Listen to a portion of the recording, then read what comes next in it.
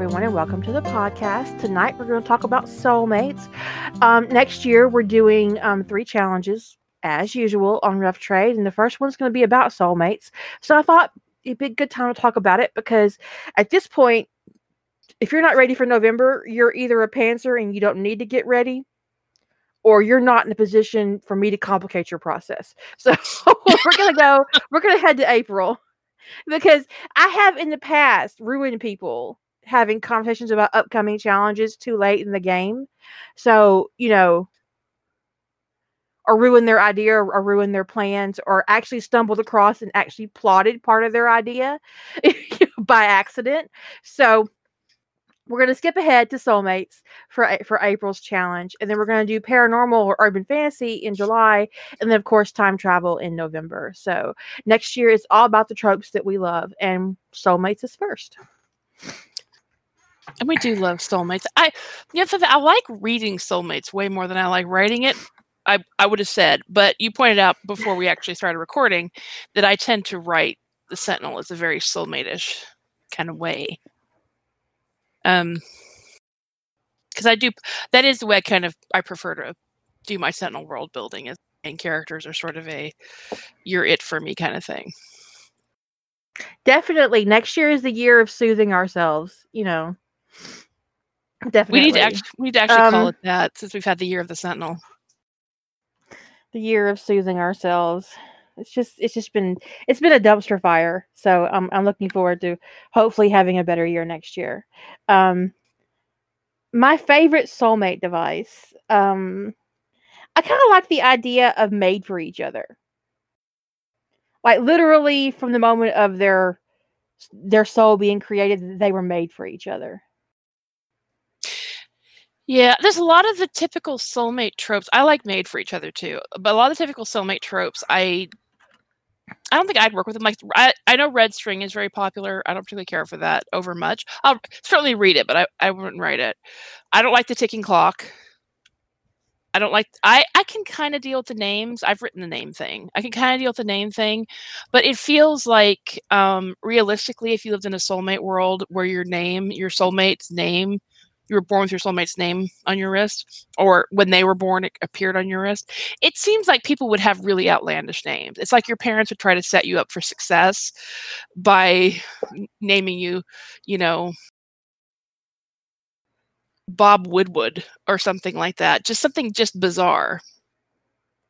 So names would get really, really weird really, really quickly. Right. I think because I think that'd be more realistic than what you see. It's like if you've got names on your wrist and you've got the name John, right? I mean, for me, it challenges suspension of disbelief a little bit, because how many men are named John on the planet? And if your soulmate's name is Sue, you're screwed. John and Sue are never going to meet. Or they always meet. So I think that realistically parents would, you'd have outlandish names. And then I kind of like the first thing your soulmate says to you is what appears on your arm. But I can read that more than I can write it, because it challenges my whole idea of free will. Like you have no choice about this moment in your life when you're going to say, "Oh my God, I can't believe what an asshole you are." Son of a bitch. Then they both look down. Right? It's like, oh, you're mine and I'm yours, and I've it's just. It's like that one on Twitter where their words on their arm were like, "Oh man, I can't believe Dumbledore died." So they got spoiled for a book that hadn't even been written yet.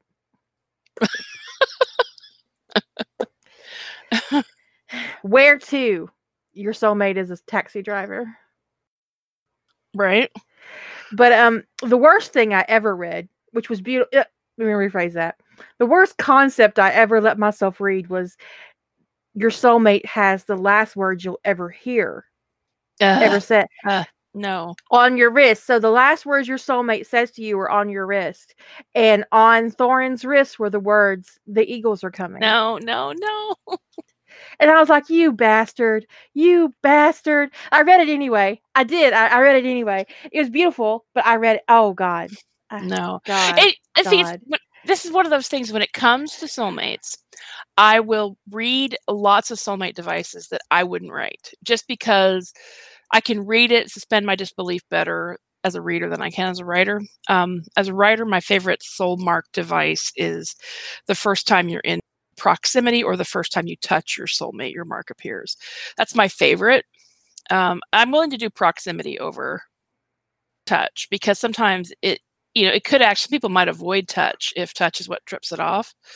But another one is just that you have a mark that's unique, as opposed to a name, that your mark is somehow different, because I think it's a lot easier to match up a very unique mark than it is to say, oh, I'm looking for a John. Are there any Johns here? It's like 10 dudes raise their hand. Well, I'm John, but I'm only looking for Meredith, and you're a dude. Wouldn't that be terrible if John walked around with Meredith like that? Like, say, just picture John Shepherd as just as gay as he could possibly be, and he walks around with most of his life with the name Meredith on his arm, like his clearly in his mind, his soulmate is female, right? And he just can't fucking figure out how that could have possibly happened. Right. But the other side that that is terrible, because in a world like that, what if you are born to deeply homophobic parents and you're a boy and on your arm is the name Robert? Yeah. Although I would imagine that in a soulmate world where same-sex pairings are common, that there wouldn't be a ton of homophobia. There could be some, but it wouldn't be like it has been in and that's one of the things that's a little bit of a struggle for me in sometimes when I've read soulmate AUs is people put like contemporary values and morals and stuff into the soulmate AU. It's a little bit of a stretch to think, because at some point somebody important in history would have had a dude's name on his wrist. What I would say is that it is human nature to hate. Not as an individual, but as a species. And you give a reason for a human to hate, and they will. I know that's pessimistic, but it goes back to that thing this is kind of political, but it's not. It's about if you give a poor white man a reason to hate somebody, to make them feel better about themselves, they will. And it was about fostering racism in the South. Yeah, I absolutely agree. I just think that if the world has always had some percentage of same-sex pairings, the world always has had. It's hard for me to imagine that there would be the deeply entrenched homophobia that we have in this society for so long. Is that we've always had a certain percentage of homosexual couples, and there have been times in history when it was perfectly acceptable. Right, but you didn't have the name of your partner on your wrist. You could pretend. You could. And even in some cultures where it was perfectly acceptable, it wasn't necessarily perfectly acceptable to settle down and marry. It was okay to, bang your buddies on the training grounds, but you didn't necessarily marry them and settle down and have kids. What I also would see in a group like this, or a situation like this where soulmates have always existed, would be an anti-soulmate movement. Yeah. I agree with you that there is a tendency to hate. So, like I plotted a story around soul marks, and there were some people who didn't have soul marks, and there was a huge bias against people who didn't have them. But I could see some religious groups saying that soulmate marks are the mark of the devil. But I think they'd be fringe. I don't think they would have. It would be your good Christian duty. It would be your good Christian duty to ignore it. But I don't think they would have ever gotten the traction that like the Christian church got in our world and in this, in reality. Because how do you convince a bunch of people who have soulmates that it's their good Christian duty to ignore their soul marks? I guess the same way you convince people who think they're good to run furnaces in Germany during World War Yeah, II. yeah, but I mean that it's hard to get people to act against their own self-interest. So I think I could see fringe groups coming up that manage to convince or persuade people. I just don't think it would have the millions and millions and millions of people behind it that you've got, like, in the United States. True. I think that if it's like everybody has a soulmate, but if soulmates are kind of rare, that's where it gets kind of weird. Yeah, you I like definitely the have an ticking issue. clock. I wouldn't, because I don't like the angst thing. I mean, I wouldn't write any of it, but I can see all of it happening because people are terrible. Well, people are terrible, but I mean, but you could write hate and obnoxiousness into anything. I just wouldn't choose to. No, so, I wouldn't either. And but Dark makes a very good point about how Christianity made people think that sexual desire was because of our corrupt nature. Yeah, I just don't think Christianity would have gotten off in the same way if you had a vast majority of people who had soul marks. It just doesn't make a lot of sense to me. I guess it would also depend when the soul mark started happening. Like, was it happening in the cave, or was it something that happened later? And what was that word? Impetus for it? Mm-hmm. Like, where did it come from? Like with that story that I started in the MCU that I couldn't finish because I started to hate Captain America.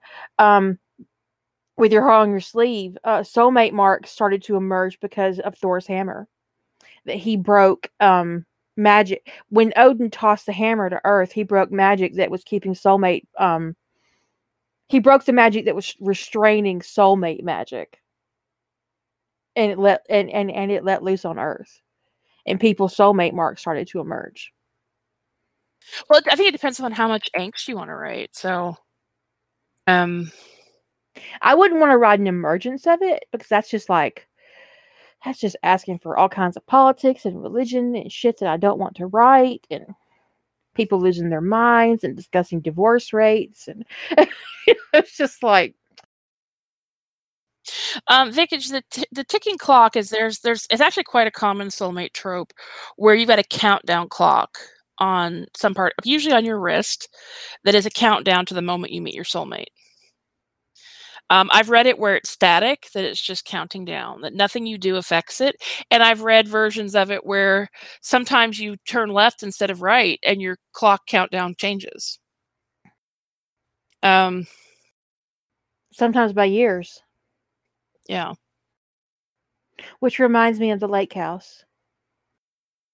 Yeah, I like the idea of it changing better than it not, because I don't like the idea that nothing you do affects, that you can't change the outcome of your life in any fashion.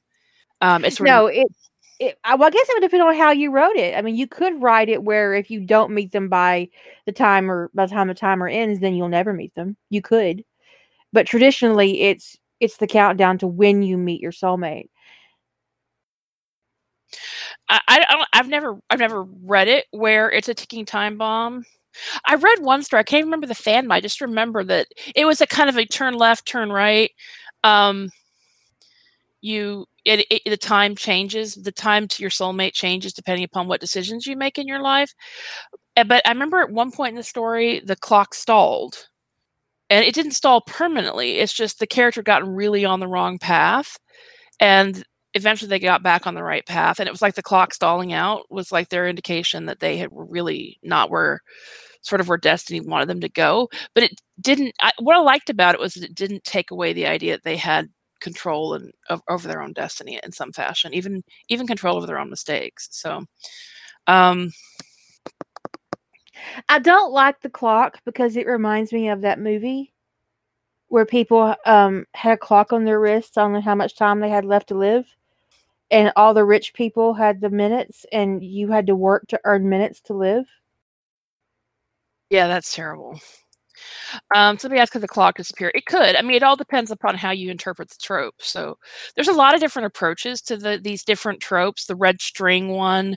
The red string one is when you get close enough to your soulmate everybody's got kind of like a string and for the most part, it's just kind of floating off into space. Only you can see your string, and when you get close enough to your soulmate, and the distance is relative. Like each story is a little bit different. Is it based on Japanese folklore, Arlene? I didn't know that. When you get close enough Cool. when you get close enough to them, for them to actually connect, you'll feel the connection, and you can follow the string to your soulmate. I've seen that connection in stories be as little as across a room to as much as across a town. I don't mind that particular trope. It's just not my particular. It seems complicated to write. Yeah. One of the most interesting kind of soulmate things I ever read was by Darkmoor and C.A. Pearson. They were reincarnated. Was it called Incarnates?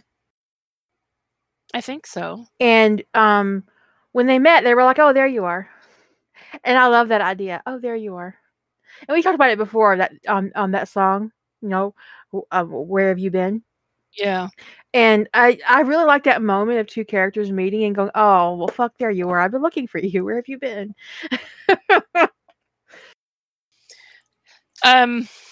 So I mean, Jim talked about it. Yeah, Jim mentioned it in Tangled Destinies that he had that moment when he met Spock, that he didn't know what he was missing, and then he found Spock, and then, "Oh, there you are. That's what was missing." And because that scene happened from Spock's point of view, and so I always kind of wanted to explore what Jim was thinking the day they met, because Spock came home and told his mom that Jim was pretty.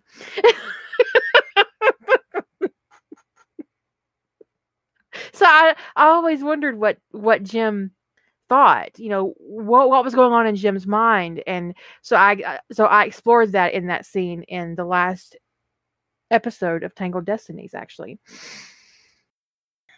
But yeah, aesthetically pleasing. Yeah. I hope so too, Frog. But I like that idea of people just of having that moment going, not love at first sight, exactly, but just like. Yeah, I like that moment of like instant recognition, And the funny thing is, in there are some shows where it's like characters meet and they seem to have this moment of recognition. They seem to instantly click, and often they become, significant ships in that fandom. It's like, did you ever watch Sleepless in Seattle? Mm-hmm. When he's first talking to Dr. Marcia, he talks about meeting his wife for the first time, and that he offered her his hand, and she took it, and he said, and that was it. It was like magic. And Yeah. then there's that moment at the very end of the film where he offers his hand to Meg Ryan's character, and she listened to that interview. That's how they ended up meeting, because she sent a letter that his son responded to. And so you can see her hesitate because she wants that magic, but she's kind of afraid that magic won't be there. So it's a very charming moment in the movie, but she takes his hand and there's like this little moment between them, and he smiles and she smiles, and then they all three shuffle into the elevator exactly the same. Just kind of shuffle together into the elevator. It's just like the cutest thing. Somebody mentioned that they like the idea of people choosing each other, that they find that romantic. They're one of the most common, I think, trope subversions for soulmates is people either not having a soul mark or a soulmate in a soulmate world, or somebody who has a soul mark choosing to ignore it and be with a person who isn't their soulmate because they love them. So I mean, those are pretty common, ways to subvert the trope.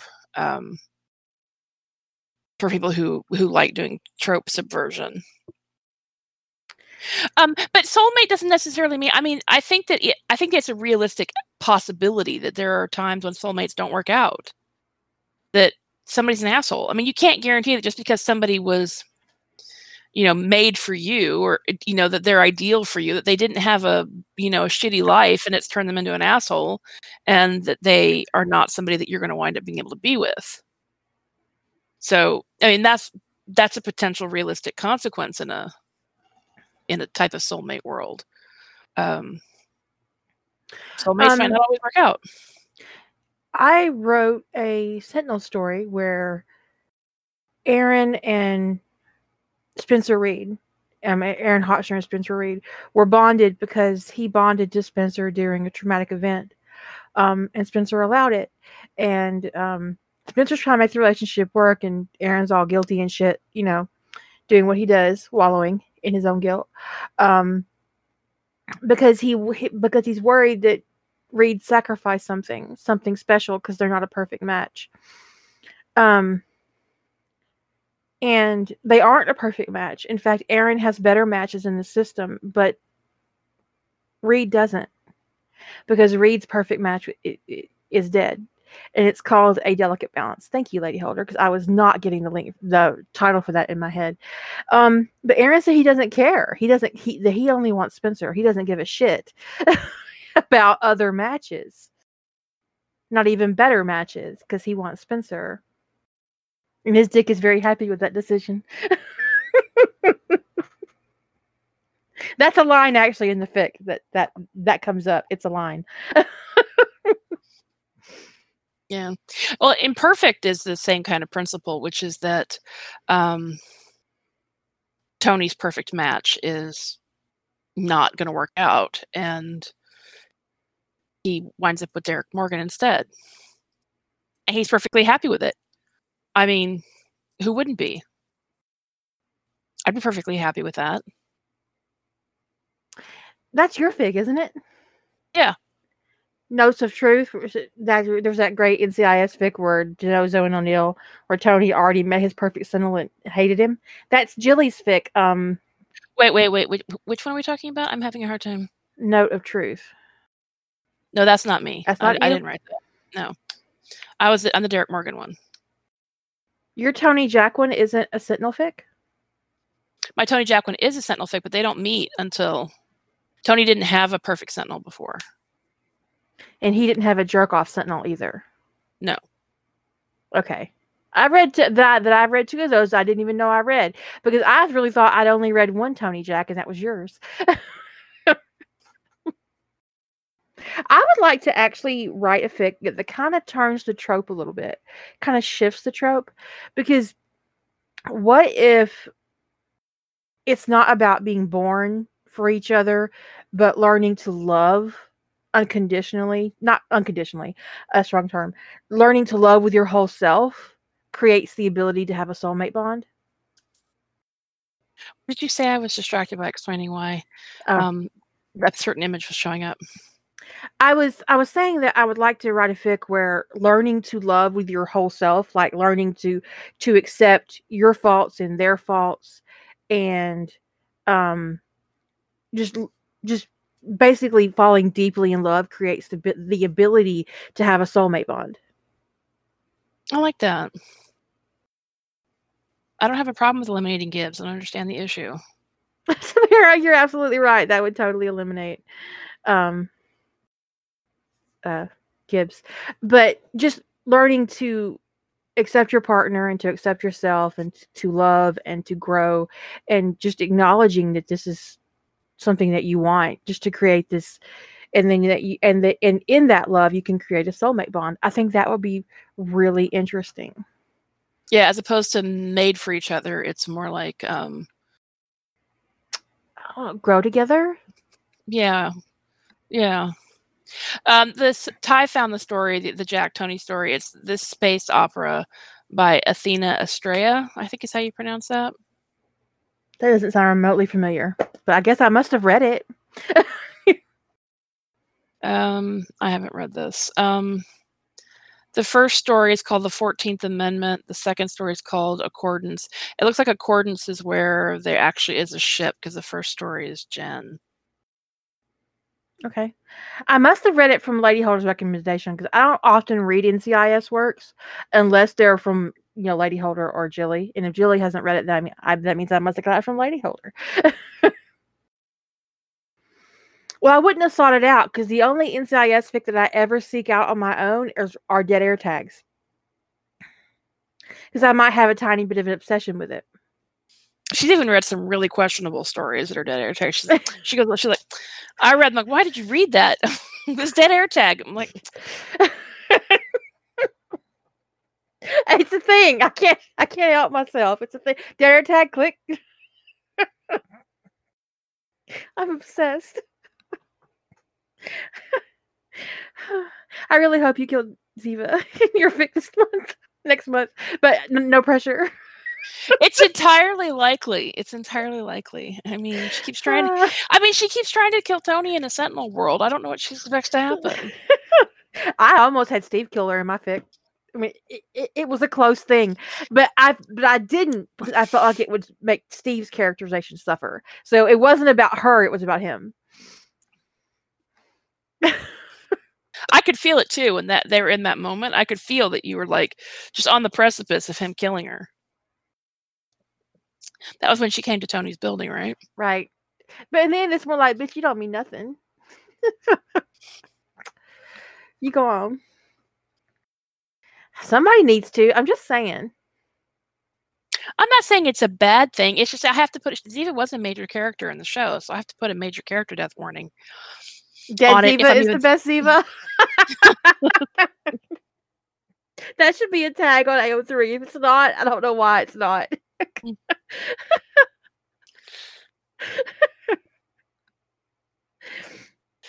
I have not seen this dead air tag. I have read that.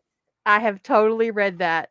It was like in a collection of dead air variations, I think. Someone get me a link. What the hell? I can't even count on my friends anymore to tell me the funny zombie fics. You judge me about my dead air fic. And you don't like zombies. I read Claire's zombies. Well, that's Claire. I read Claire's zombies. But I do think it's in a dead air variation collection. It's like there's a whole bunch of them. And one of them is that they're too busy in the car reading and they miss the zombie apocalypse and zombies kill them. I think I'm going to have Mike Banning kill Ziva. Yay! I mean, if I'm going to put Mike Banning in a story, he really needs to get to kill somebody. Right? Mike, you're my favorite Secret Service agent. Zombie Tony killed him? Now, here's the thing, guys. Claire's story, All In, is one of my favorite fanfics. Not just in Teen Wolf, it's one of my favorite fanfics. No, it's a really good fic. It's great. It's great. But I put off reading it for years, because I don't like zombies. But it was on my list because it was Claire, right? So it's like, this is Claire's story. It sounds good, but it's got zombies. So I'm never in the mood for zombies. But just in the case I'm in the mood for a zombie, I will put it on my list. Then one day she was in the mood for zombies. I mean, I'm not even sure if that's what happened. I just was like, okay, I'm going to read this story finally. I think what happened is AO3 has that little thing like you log in and it says, "Are you ready yet?" and it has a list of things. I got that recently, and I'm like, "No, I'm not ready. I'm not ready." Click. No, I think it was there. I was like, "Oh, I still have that story of Claire's I haven't read."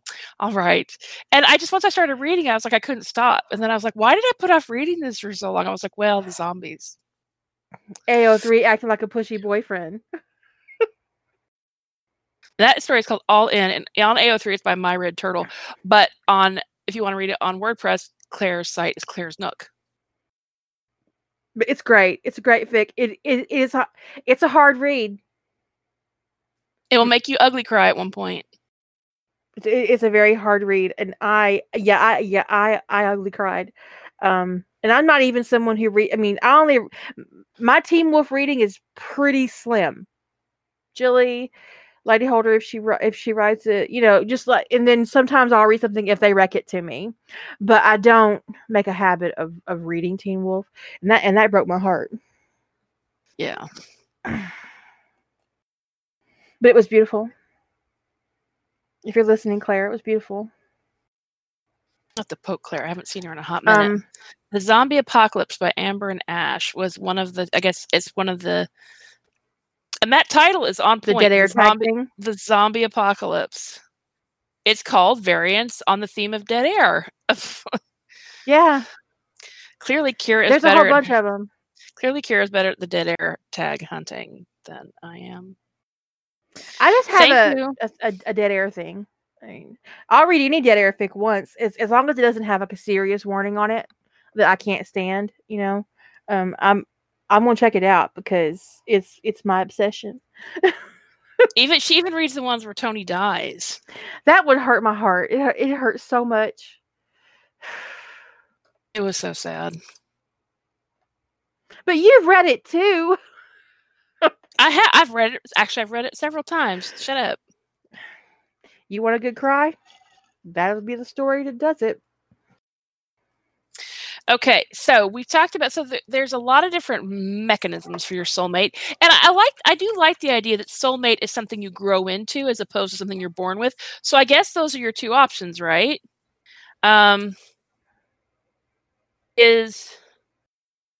Your two options are either you're born with your soulmate already picked, right, or you grow into your soulmate, and which it is probably depends upon which kind of story you want to tell.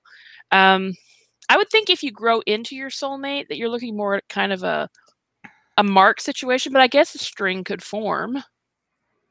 Like, one day you're hanging out, you do the whole I love you too thing, and all of a sudden there's a red thread connecting you. It's like, oh, look. I mean, that could be kind of a variation on hand fasting. Yeah. I mean, you could do a whole hand fasting AU around the idea of maybe even forming like a temporary link with someone who could potentially be your soulmate. So you date them and figure them out and bang them because you need to test that shit out. You need to take it for a ride. That's very important. Marry something you gotta take a ride on because you don't know what you're getting. Just saying. Anyway, you could actually have different color threads, right, as you move through the stages of the hand fasting. Just that leads to a full like soulmate AU bond-ish thing. So Shadow says you could have a mark that's a smudge and changes as you grow closer to a compatible soulmate. Yeah. I tend to like marks. I plotted a story where that you get your mark when you meet, or either meet in getting proximity. In this particular one, it was actually that they touched. I think I talked about this on another podcast where we talked about soulmates. Your mark, the mark you get depends upon how many lives you've been soulmates in. So the more times you've done this together, the bigger the mark is. And in that case, it was a Hannibal Will story, and like their entire bodies are covered. Which is gorgeous. That is a gorgeous concept. It's like, oh, we've done this a few times. Hey, look at us. Although I also did it where getting the mark is a little bit traumatic because it takes a lot out of you. It's like it puts them both almost in a coma. Because you got to put some tension in there. It can't just be all, oh, aren't we pretty? Look at how decorated we are. Let's go get laid. Well, it depends on how much time you have to write. Right? Exactly. I mean, if you've got to get something out in 5K, it's like, okay. We could do like little palette cleanser challenges, like a couple of months ahead of the main challenge next year. Like do 5K soulmate fic or something to kind of get people practicing with the concept. So a couple of months before April would be February. That's around the time we're finishing up the Quantum Bang. Our schedule is quite full, Jillian. I know. Because we got Fluff Bingo, we got Quantum Bang, we got April and July and November. We're going to keep on. We have something going on that's due every single month. I'm fine with platonic soulmates. I don't have an issue with that. I mean, I honestly would not write it, but I would read it. And I would fully expect it to happen in any universe that I created because asexual people exist. And there's a spectrum of asexual people. I do realize, please don't email me. I do realize that some asexual people do have sex. I get it. Please don't send me an email. Yeah. And I know people who consider themselves platonic soulmates. So it's not, I don't have a. But I once got an email from somebody really snottily telling, some people who are asexual do have sex. So you don't have to phrase it like we're all just sexless creatures. And I said, number one, I would never call anybody a sexless creature because that's weird and unfortunate thing to say. And two, that's not what I said at all. I never would say that. I know that like all sexuality exists on a spectrum. And there are varying degrees across the board from asexual to homosexual to heterosexual. And also people move up and down that spectrum throughout their life. And that spectrum is individual.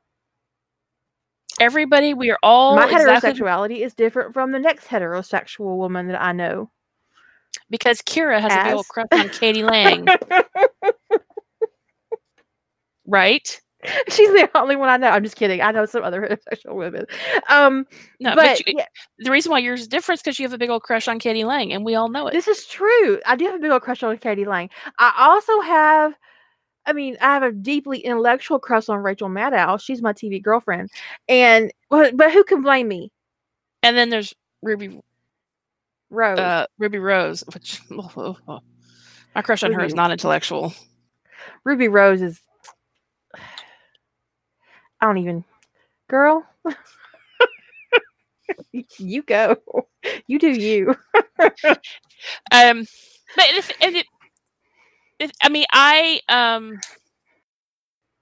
would, I think including having platonic soulmates would be a thing. And also, if you wanted to write platonic soulmates, what does that look like? Because platonic doesn't necessarily mean that both partners are ace, right? It could, but it doesn't have to mean that. Right. There could be a situation where you have best friends that are soulmates and one of them is married. How do they handle that? How does that work? How would it be to be married to somebody who has a soulmate and you're not it? Right. Or to be, this would be a little angstier, but you're somebody who, let's say you're sexual in some fashion. You like having sex, like maybe all the sex, with anybody you can get sex with, and your soulmate is ace. Well, what does that look like? How do you work that relationship out? There's a soulmate AU. I read a story. I can only remember this vaguely. It's an AU where Stiles and Peter are soulmates, but Peter's aromantic. He's a dick, but they have great sex together. Derek is ace, and he and Stiles are in love, so they have all the squishy feelings and the cuddling and stuff. But Peter and Stiles bang each other. Is it called Whatever It Works? Whatever Works. Maybe. Sachi saying that that she linked it earlier too. I'm a romantic, so I find those concepts really interesting, and I would probably read them if I didn't find Peter deeply offensive. As a rule, I would not write it. I want to write something romantic and sexy because that's what I. It's just people have I just brought up as an example of people having worked out the mechanics of a complicated relationship like that. I think this may be that may have been one of the only stories I've read if this is it, that's probably, I think this may be the only story I've read by this author. But I think that for me, that the important part of such a relationship would be communication and respect. Yeah. I wouldn't want to read infidelity in a situation like that. I don't ever want to read infidelity, to be perfectly frank. No, but what stuck out of my mind about that story was the clear negotiation of everything.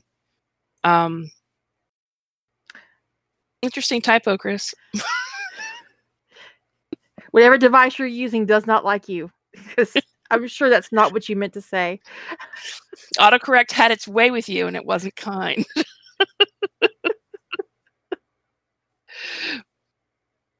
That bitch didn't even buy you dinner first. Okay.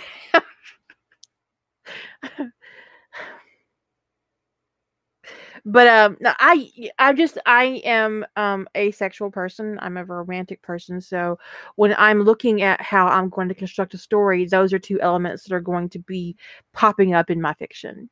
But I would never want anybody to look at that and see that as a value judgment that I am placing on somebody else, because it's not.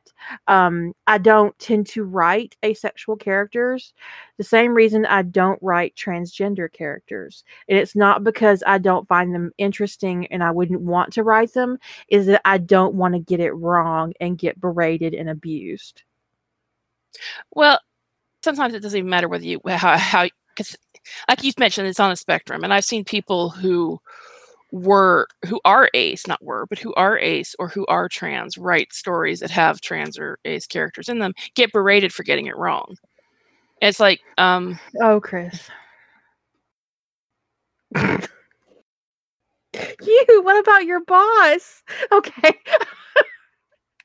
If I ever wrote dick to my boss in a text, I would be done. I would just be done. I'm like, I'm sorry, I quit.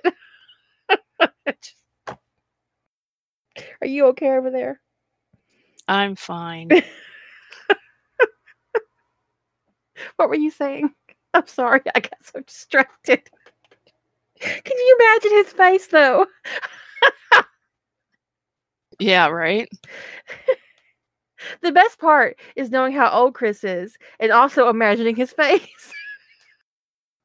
He thinks he's got this sweet little old lady working for him and she sends him dick in a text message.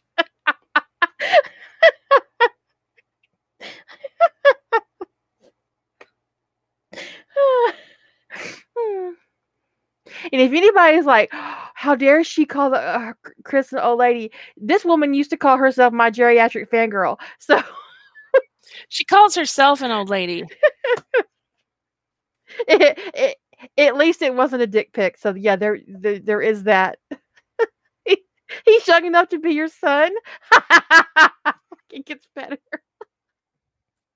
I worked for a company once where there was this guy who was doing a presentation. This is back when you printed out stuff on transparencies, and you put the transparencies up. Anyway, clearly he was running really late, and there was a word that was pervasive throughout the presentation. That was a word. It was a branded word. Okay, let's call it a branded word. It was a branded word, a service mark, trademark word, and it was not in the dictionary. And this dodo brain. It's both a trademark and a service mark in this particular case. But that's irrelevant. This branded word was not in the dictionary, and he wasn't thinking and did a global search and replace. Well, what it replaced this word with was penis. And he printed it out on transparencies and didn't check what the fuck he was doing.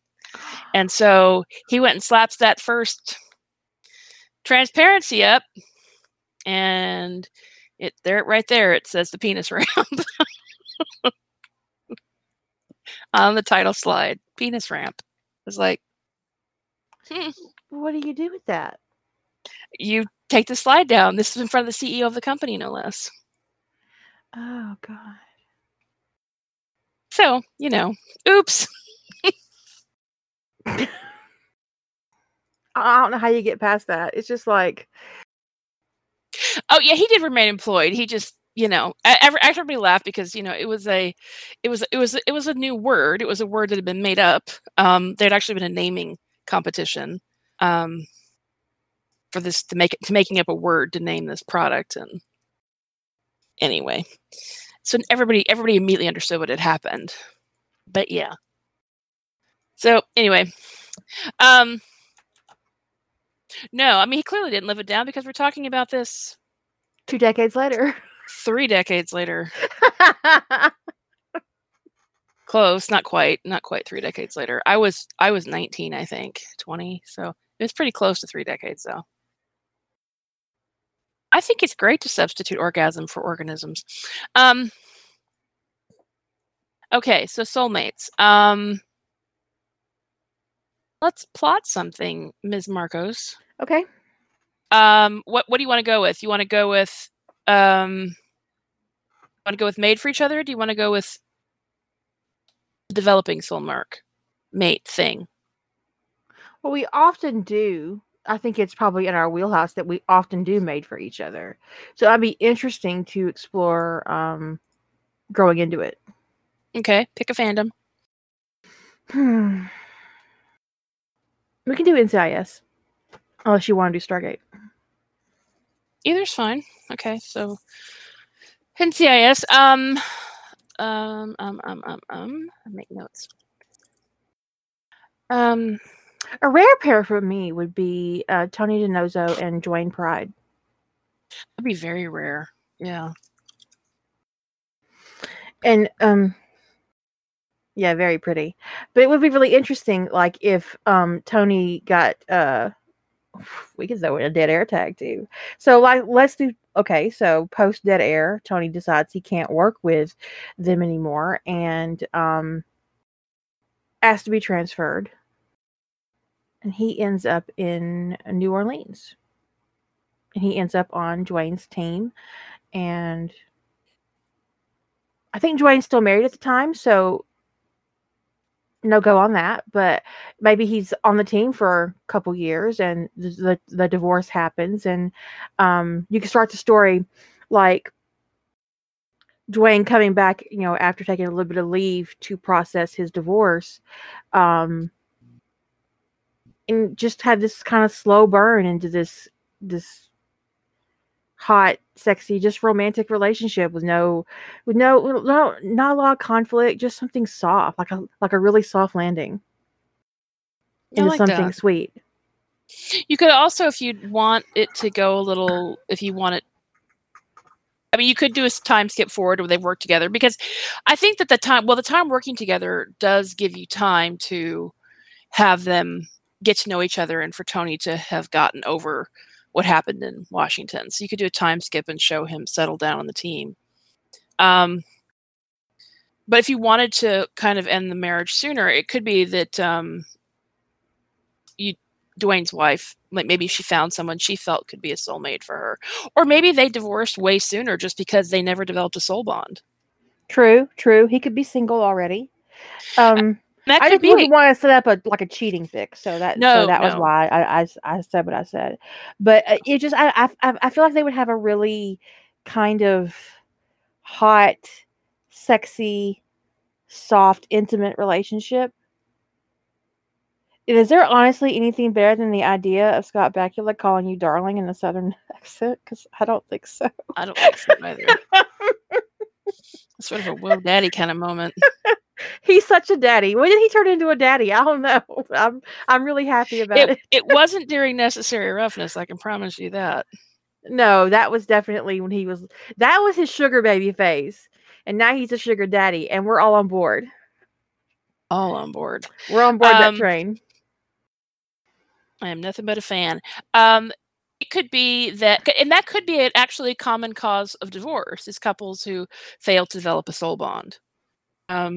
And it could be kind of a low animosity guy. Like, look, it's been 8 years. It just ain't happening. We just aren't going to be. And that, and there could be a lot of reasons. That gives them time to have the daughter, because I think that she's really an important part of Pride's characterization. I think his relationship with his kid's awesome. Yeah, I agree. So that could be, if you ever wanted to write a story where you have developing soul bonds and you have a character who's married, that could be a way to end a relationship that's kind of low conflict. You don't have to fridge the wife, which is just, hey, it didn't work out. We've been trying for however many years we've been trying, and it's time to move on. We both deserve a soul bond, and we're gonna go after it. And maybe he's dated some, men and women since then, and maybe he's in a little bit of a kind of a, maybe it's just not going to happen for me moment when Tony transfers in. And this is where you have an opportunity to not only give Dwayne something soft and sexy, but to give Tony a really nice landing in New Orleans, where this isn't seen as a punishment, but that Gibbs asked Pride, like, look, this shit happened. It went down on my team. My team is not going to survive this. I would like to send Tony your way. Keep him safe. So that you don't have to write this vicious, ugly Gibbs, you know? Unless you just want to. Unless you want that to be some kind of external conflict. But often I get bored writing that shit. I mean, I like writing it, and sometimes I'm in the mood to read it, but other times I don't want to write an evil Dumbledore, or I don't want to write an evil Gibbs, you know? Yeah. I mean, I was actually, when I was pondering my characterization work for November, I was like, I'm kind of bored with Gibbs being a dick. So, I mean, he's kind of like, it's his core nature to kind of be a dick, but he's just going to be like normal dick and not excessive dick. Right? I mean, he is a dick. I mean, he's just not going to be extra because, you know, I don't need, I'm just bored with it for right now. For right now, I can make him an extra dicky some other time. But I did plot a story that has some of the basis of this, which is that, but it was a little bit different in the sense that Tony didn't. He just ultimately decided it wasn't that it wasn't handled well after the fact, but that it just kind of broke something for Tony, which is that he couldn't go out in the field again and trust anybody. And it wasn't that he actually was broken, but he felt broken. Because I was just really thinking about it one day. It's like, that's something that there's a leap of faith that people in law enforcement have to take, which is that when they call for backup, that it's going to be there. And that someone's going to be listening. And like we've read those, you know, I think we've all read those fics. Probably happen in real life where the gay cop doesn't get backup when he calls for it. I find it horrifying, you know? Like, how do you go on and do that job when you don't know what's going to happen when you get on the radio and you ask for help? So I plotted it that he just decided to leave NCIS and he wound up in New Orleans and he opened a bakery. And Pride didn't know who that was that he was going in and stopping in, and they just kind of had developed kind of a friendship over coffees and beignets every morning. And eventually Pride realized who he was, and Tony kind of was going in to consult with him on a couple of cases, and Pride eventually lured him back to work for NCIS. So and I could apply that kind of developing soul bond kind of concept to, because what would heal somebody more than knowing that your soulmate had your back, right? There's a dick joke in there somewhere. I just can't figure out where it is. There's a dick joke in almost everything. But no, I love the idea of it. I love the idea of Tony being romanced in more than one way. Like, he's being lured back into a job that he was very good at and clearly loved. But he's also being romanced by this hot ass, you know, daddy. Hot ass. And Tony definitely knows who Pride is, but he doesn't tell Pride. And he's reluctant with him at first because Pride starts coming into his bakery and he's like, oh crap, here's the NCIS guy. But Tony kind of eventually softens towards him. And I think that soulmates would absolutely have to be exempt from any kind of fraternization regulations, whether it be like civilian work or military work. Because what do you do when your soulmate is also your commanding officer? Yeah. Although you can't get in trouble for that, right? I mean, that would be ridiculous. While there probably, I'm sure there are fraternization regs in real life, I don't believe the show actually had any. So sometimes you just kind of got to go with show canon, just like we go with show canon on how long it takes to get a DNA test turned around. It ain't that quick. Anyway, and I went with bakery because I usually have it be, it's kind of always been, like in my character bio for Tony, I have it that his first year of college, even though he has some scholarships, that his trust fund, he's fighting for control of his educational trust, and he winds up working as a short order cook to help, you know, make ends meet in college. And so for this story, though, I had it be that he worked in a bakery instead. And so he really kind of liked it. And so he kind of fell back on that background when he left NCIS. Like, you know what? I'm gonna go to New Orleans. I'm gonna bake shit. And he winds up buying somebody's bakery. making beignets for, a few years because, what else you can do to get over some trauma but go to the Big Easy and fry things. Fried dough. I mean, honestly, it doesn't sound like a bad gig at all. I love beignets. I love New Orleans. This just sounds great. I love Scott Bakula. It's just a win all the way around. It's a total win. But yeah, sometimes I don't want to write some angsty shit where, there's always someone out to get them. And, sometimes I don't really specialize in that shit to begin with. It's in my wheelhouse. I just choose not to write it because I like to write things that make me happy, which is why you're never going to see a major character death from me. Or even minor character death that I love. No. You would write major character death. You just wouldn't write major character death of a character in your story. Yeah. Because major character death actually means a major character in the canon. And okay, so I did that. I did the hell out of that in Darkly Loyal, didn't I? And you also, haven't you killed Elizabeth Weir too? No. Oh, you sure? Never? I thought you had.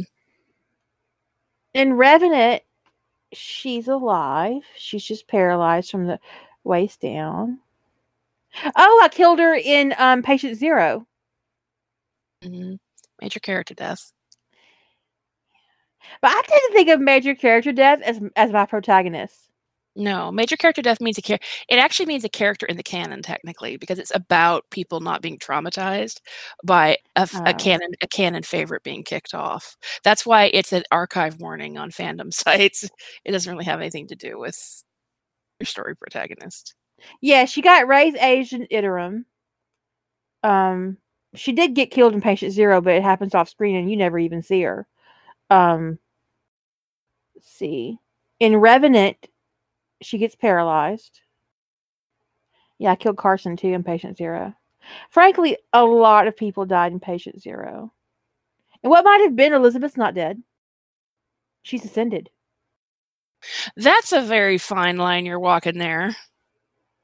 Oh, I think that's probably a spoiler. Oops. Well, what's been put into canon and what might have been is that she was left in Pegasus and she joined that commune, that Ascension commune cult thing in the dilation field. So, but yeah.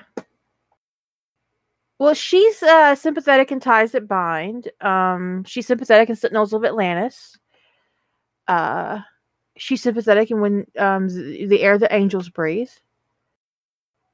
I don't like writing the same character over and over and over and over and over again, as an asshole, Yeah, it's just having the same person be evil all the time is really tedious.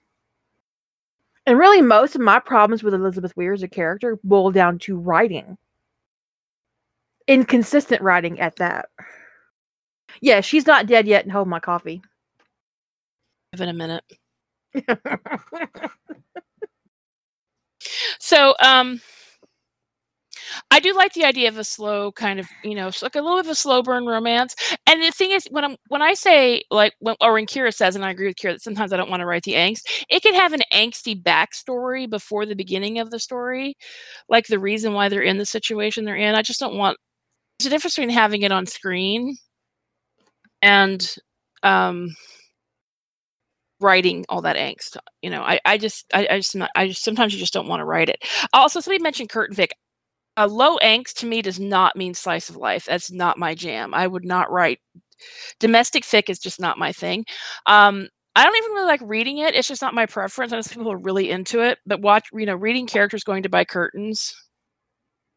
No, I don't even want to read them hanging the curtains.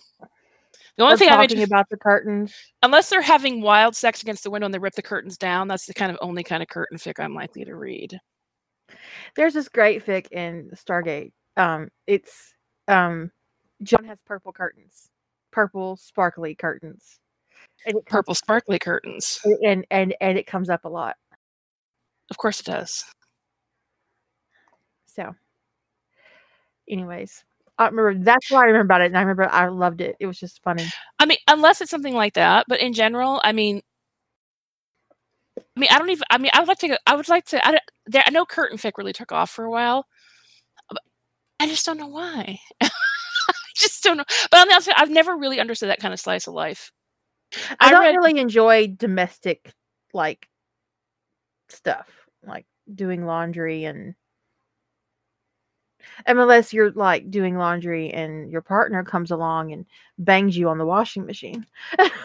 Right. No, curtain fic is domestic fic where they like go out and buy curtains together. Or a new couch. I mean, you can spread out a little bit. Well, yeah. But I mean, I read a story once that had a 5,000 word chapter. It was a whole chapter on grocery shopping. It was just slice of life.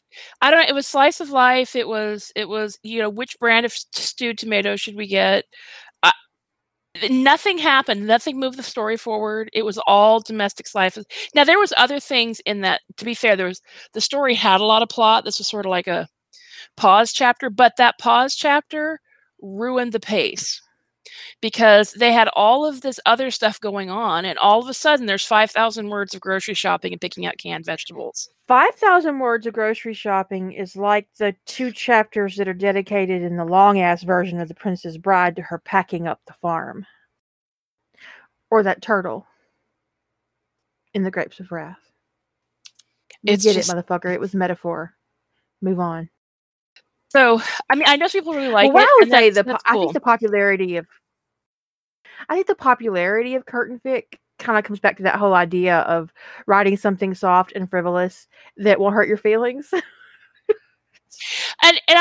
Okay, but for me, that kind of thing, soft and frivolous, isn't going to hurt my feelings, which is usually kind of schmoopy. It needs to be under 5K. I mean, it's got to be, and preferably under 1K, honestly, because I just can't. For me, I mean, I know if you like it, if that's your jam, I'm not trying to, shame you or anything like that. It's just, I find it really tedious. I find it boring. So that's just where I'm at with the curtains and the shopping and the vegetables and the farmer's market, especially farmer's market. The only person I want to see go shopping is Hannibal. His shopping usually involves a dead body at the end. Sometimes he goes to the farmer's market, and it's always a good time. And I'm pretty sure there's a stock boy that winds up in his trunk. One time I read a fic, and please don't ask me any more about it. And this is all I really remember, is that Will is a fishmonger, and he's viciously rude to everybody. And Hannibal comes along. And he's halfway through buying his fish, and he's pretty much already decided that Will's going in the Rolodex. He even asked him for his card, and Will doesn't have cards because fuck that and fuck you. You gonna buy some fish or what? But Hannibal keeps coming back to buy fish because Will. And that's all I remember about that fic. I loved it though. Because he's thinking to himself, I'm gonna kill you. You're not gonna make it. You're going in the Rolodex. I need your business card. Will's like, fuck you, I don't got a business card. Get away from me, asshole. Thwarted. Completely thwarted. Hannibal doesn't even know what to do with it, that he doesn't have a business card.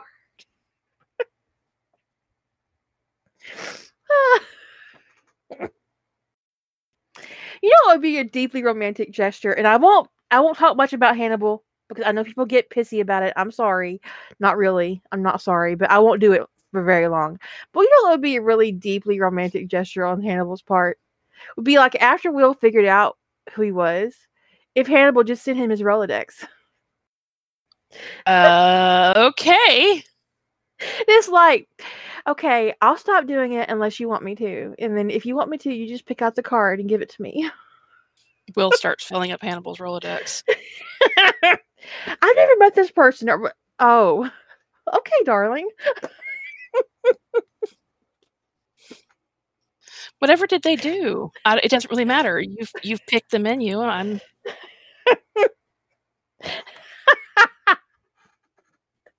Sorry. I know some people get deeply triggered by Hannibal. I get it. It's really fucking amusing to me. That's all. I have no excuse. And I offer no. Okay. So let's do Made for Each Other. Let's do Tony Rampart for Made for Each Other. You pick the soulmate device since I picked the pairing. Made for Each Other. So I did this short fic with Rampart and Tony where they meet at the Marine Ball. It's a Christmas party. It's called Dance With Me. I love that story. It's actually one of my favorite shorts. And I must have read it like 15 times. And Rampart's all up in Tony's business, not giving a shit who's listening. And I really like that part where he knows that Gibbs is listening and doesn't care. Yeah. And he's just like, I want you. And I don't care what anybody thinks. Don't ask, don't tell is over, and I'm here to tell. Dark. And I was just like, that would be, but what would be really interesting is if they had a moment like that where they met in public. Like maybe it's at an event where, Tony's working for NCIS and Rampart's doing his Marine job, business deal, and he sees Tony across the room and says, "Oh, there you are." That's what I've been waiting for. Give me some of that. No, really, come here. Give me some of that. Because it would be really interesting to have that moment in front of like all these really important people and just like all of it just falls away. And none of it matters. I think that would be a thing for in a soulmate world. It's like the moment, and it would be something that would be known and accepted in a soulmate society, much like in a Sentinel Guide thing, is that if you have this moment where you meet your soulmate, this thing that not everybody, but probably most people long for to happen for them, or has happened for them, and they have a really positive experience of it, is you've met your soulmate. And everybody goes, yeah, we get it. We know that there's a big thing happening, but you go on and talk to your soulmate. It'll keep for a while. I imagine it'd be a very electric moment. Just like, shit. I'm supposed to be working. This is not what at least you're pretty. I mean, because it's, if it is that moment where you're meeting someone who's meant for you and you have that recognition, whatever you're doing, whatever else is going around you would cease to matter, right? Yeah. And then you're having to deal with, well, I had plans for the weekend. I guess I can call and cancel them. Well, what if it can't cease to matter?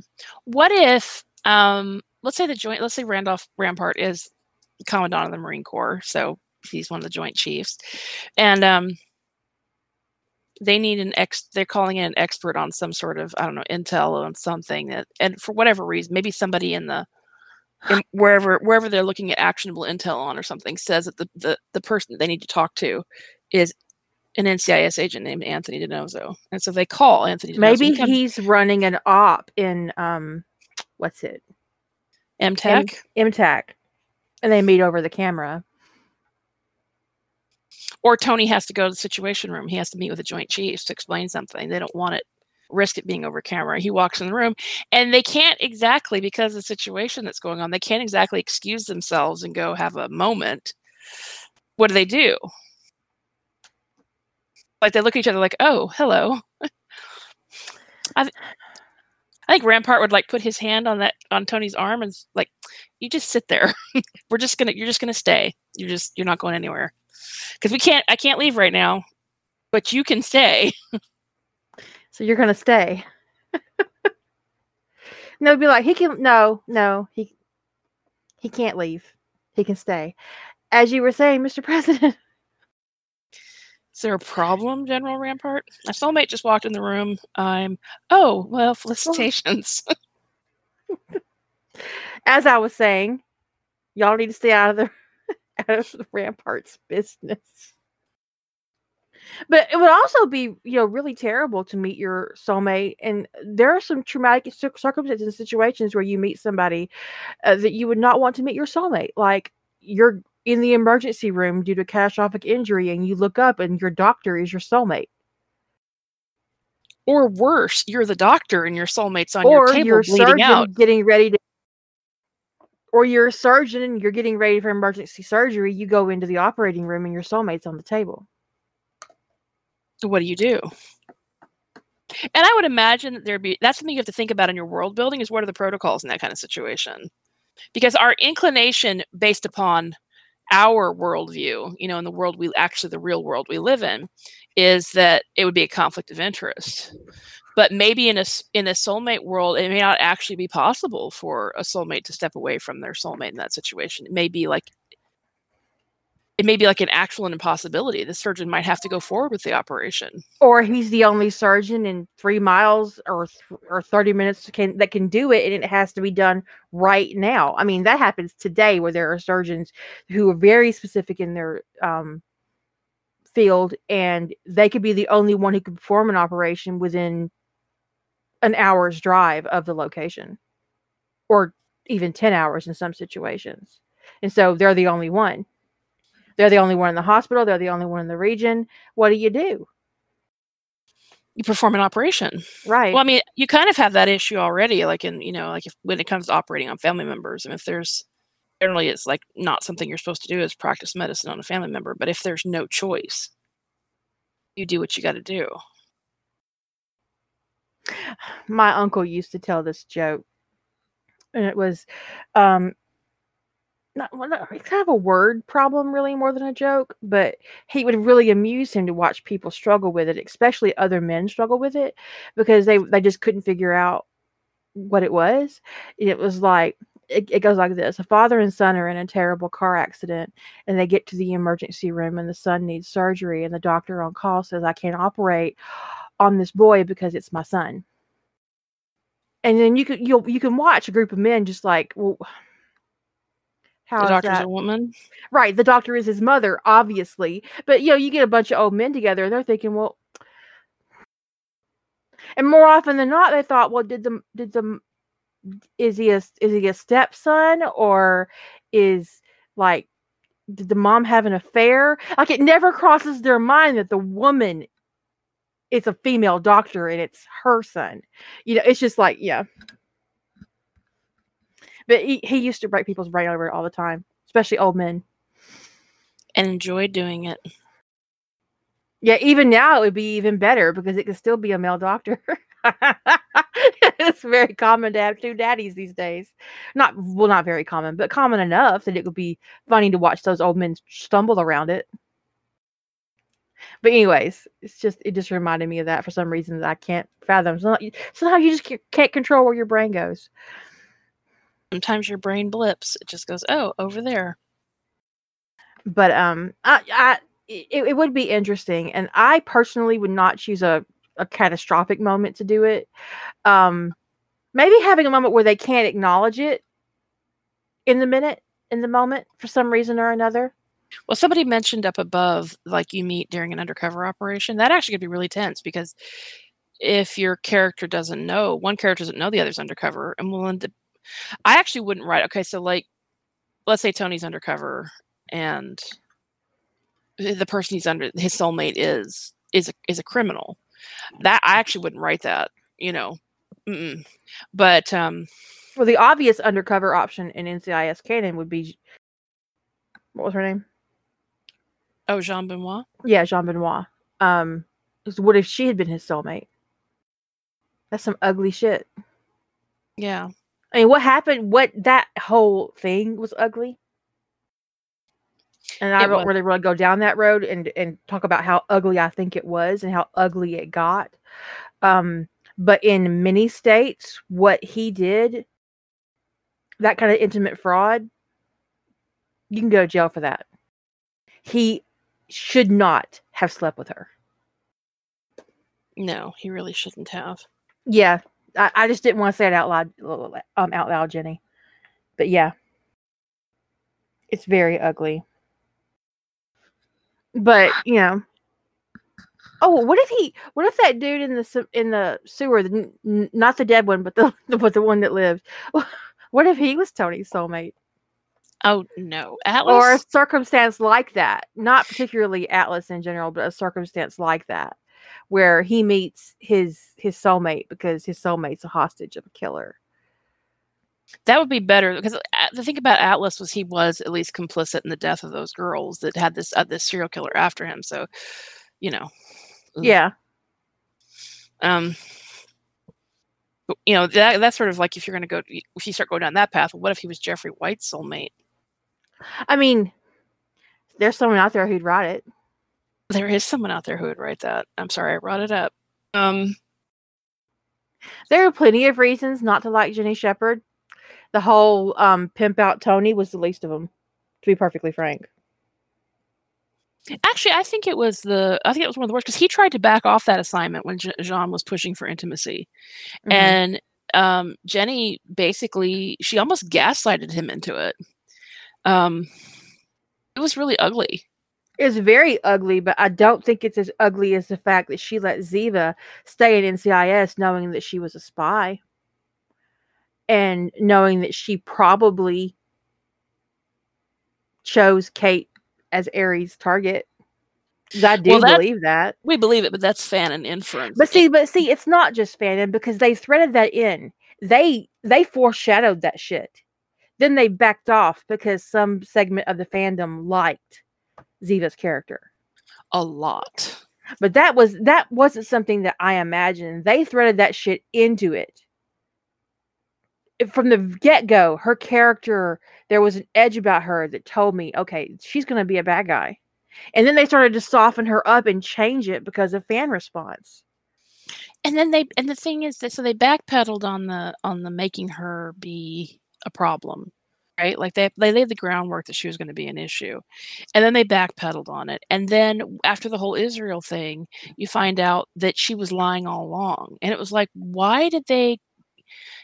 It was like because they had put that plot into motion, they decided they couldn't back off on it, even though they'd already backed off on it. It was just so dumb. Yeah, because not only because she killed Ari under orders, and didn't tell. She'd been spying for NCIS the whole time, and I think that she came in as a spy, and Jenny let her get away with it because she wanted information on the frog. I think that was a quid pro quo. Now, I believe that that's how it would have gone down if they hadn't softened Ziva's character due to fan response. I think that was all it was all foreshadowed, and then it just disappeared. Now we can say that's just bad writing, which, fair. But Jenny was problematic from the start.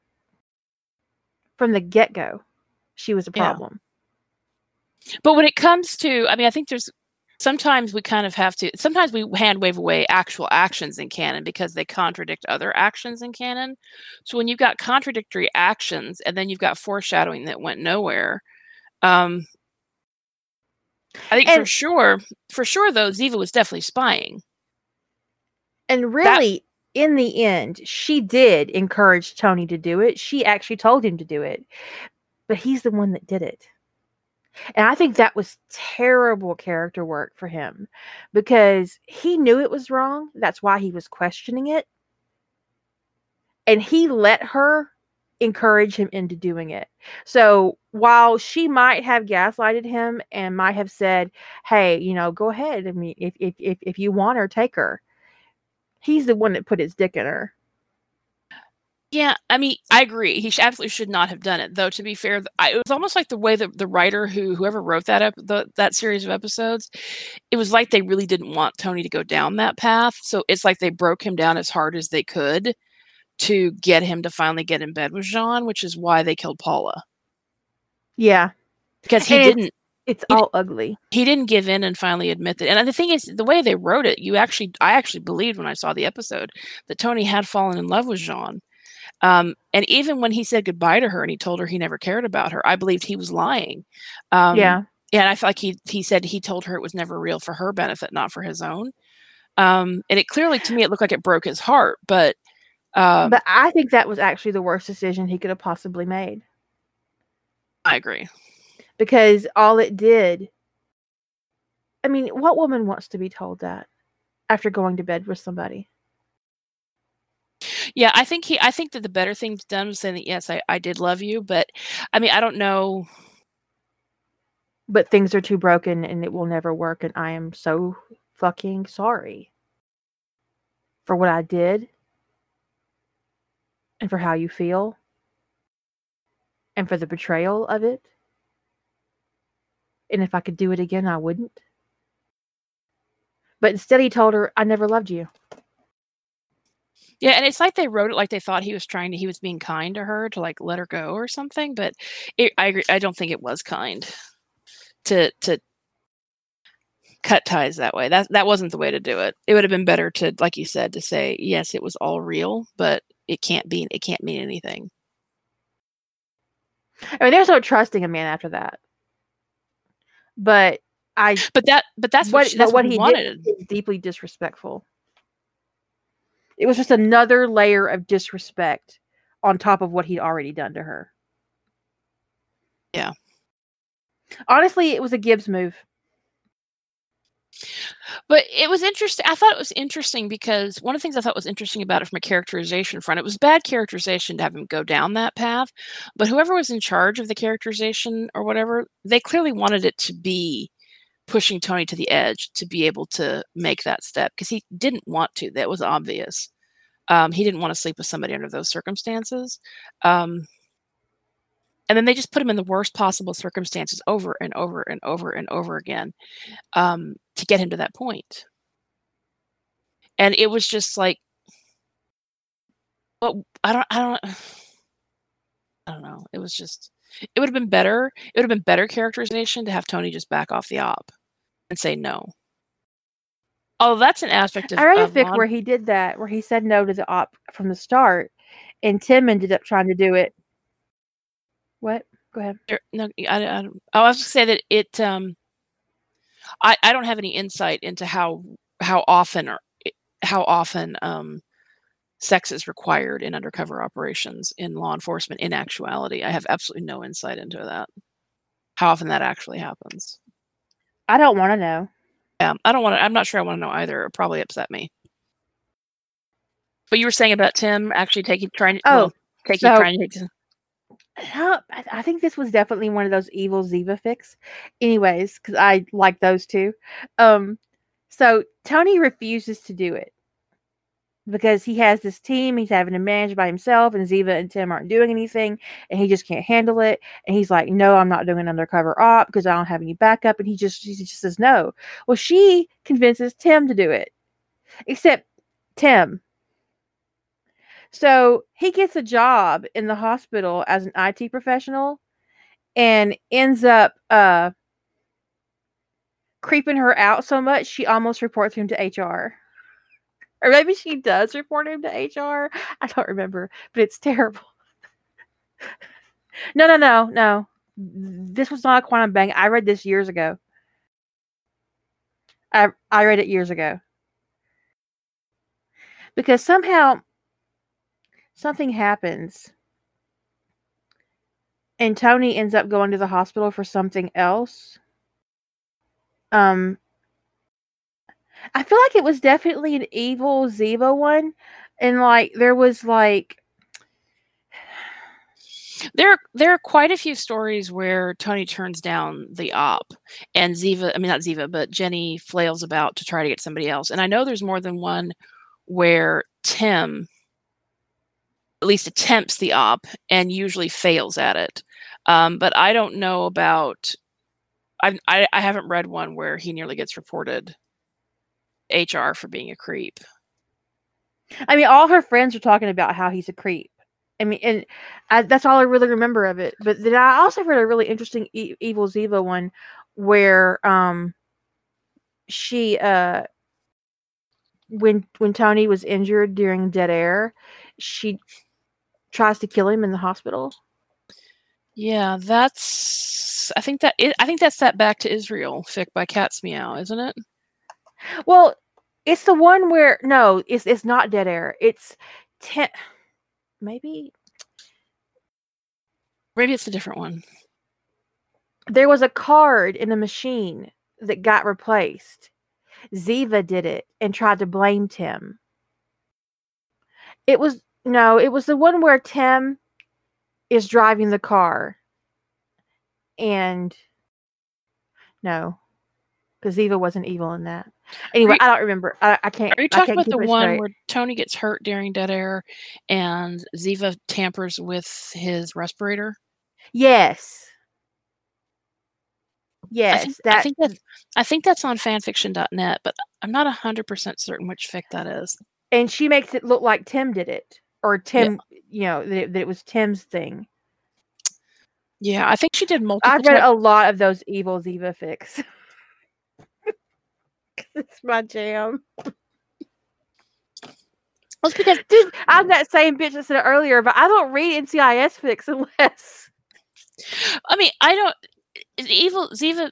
Yeah, we talked about getting bored with a certain kind of characterization, and part of the problem with the reason why I don't get bored of Evil Ziva is because, there was just never any reckoning for her character, and she was just obnoxious all the way off the show.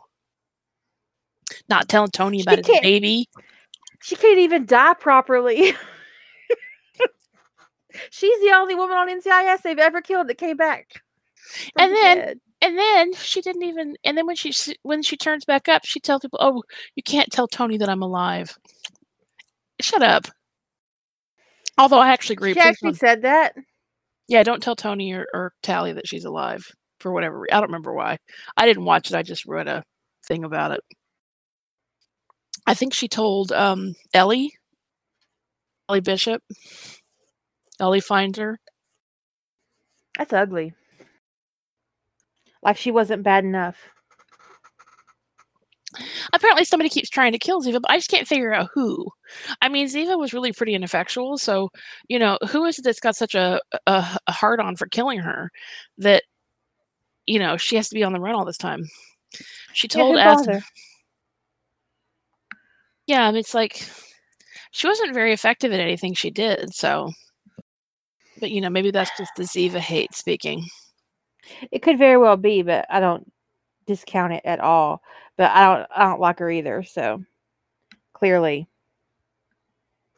I'm not the best person to judge this situation. Well, she was a badass Mossad assassin on paper. Yeah, it never really manifested in a meaningful way. But one of the more interesting facts about Boxed In is that all those bodies they left behind were Tony's. Yeah, that's canon. She didn't hit anything. Except the bullet bounce around inside the container truck. She even hit him by accident, supposedly.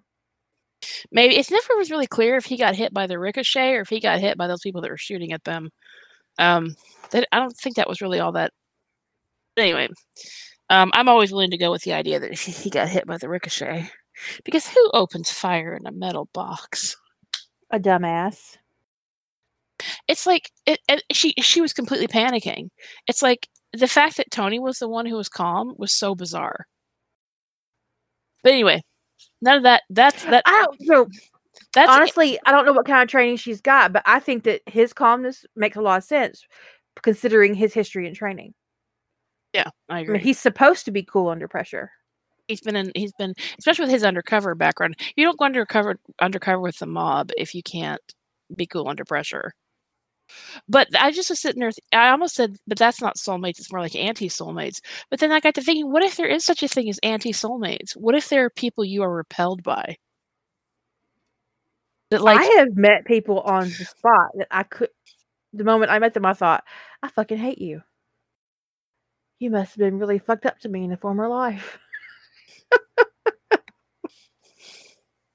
I have met people that I instantly react negatively to. And, it's different for everybody, but I definitely have met people that I've like, and sometimes your friends cannot get why are you hating on that person? You're like, I don't know. I just am. But what if try to think of how that would work.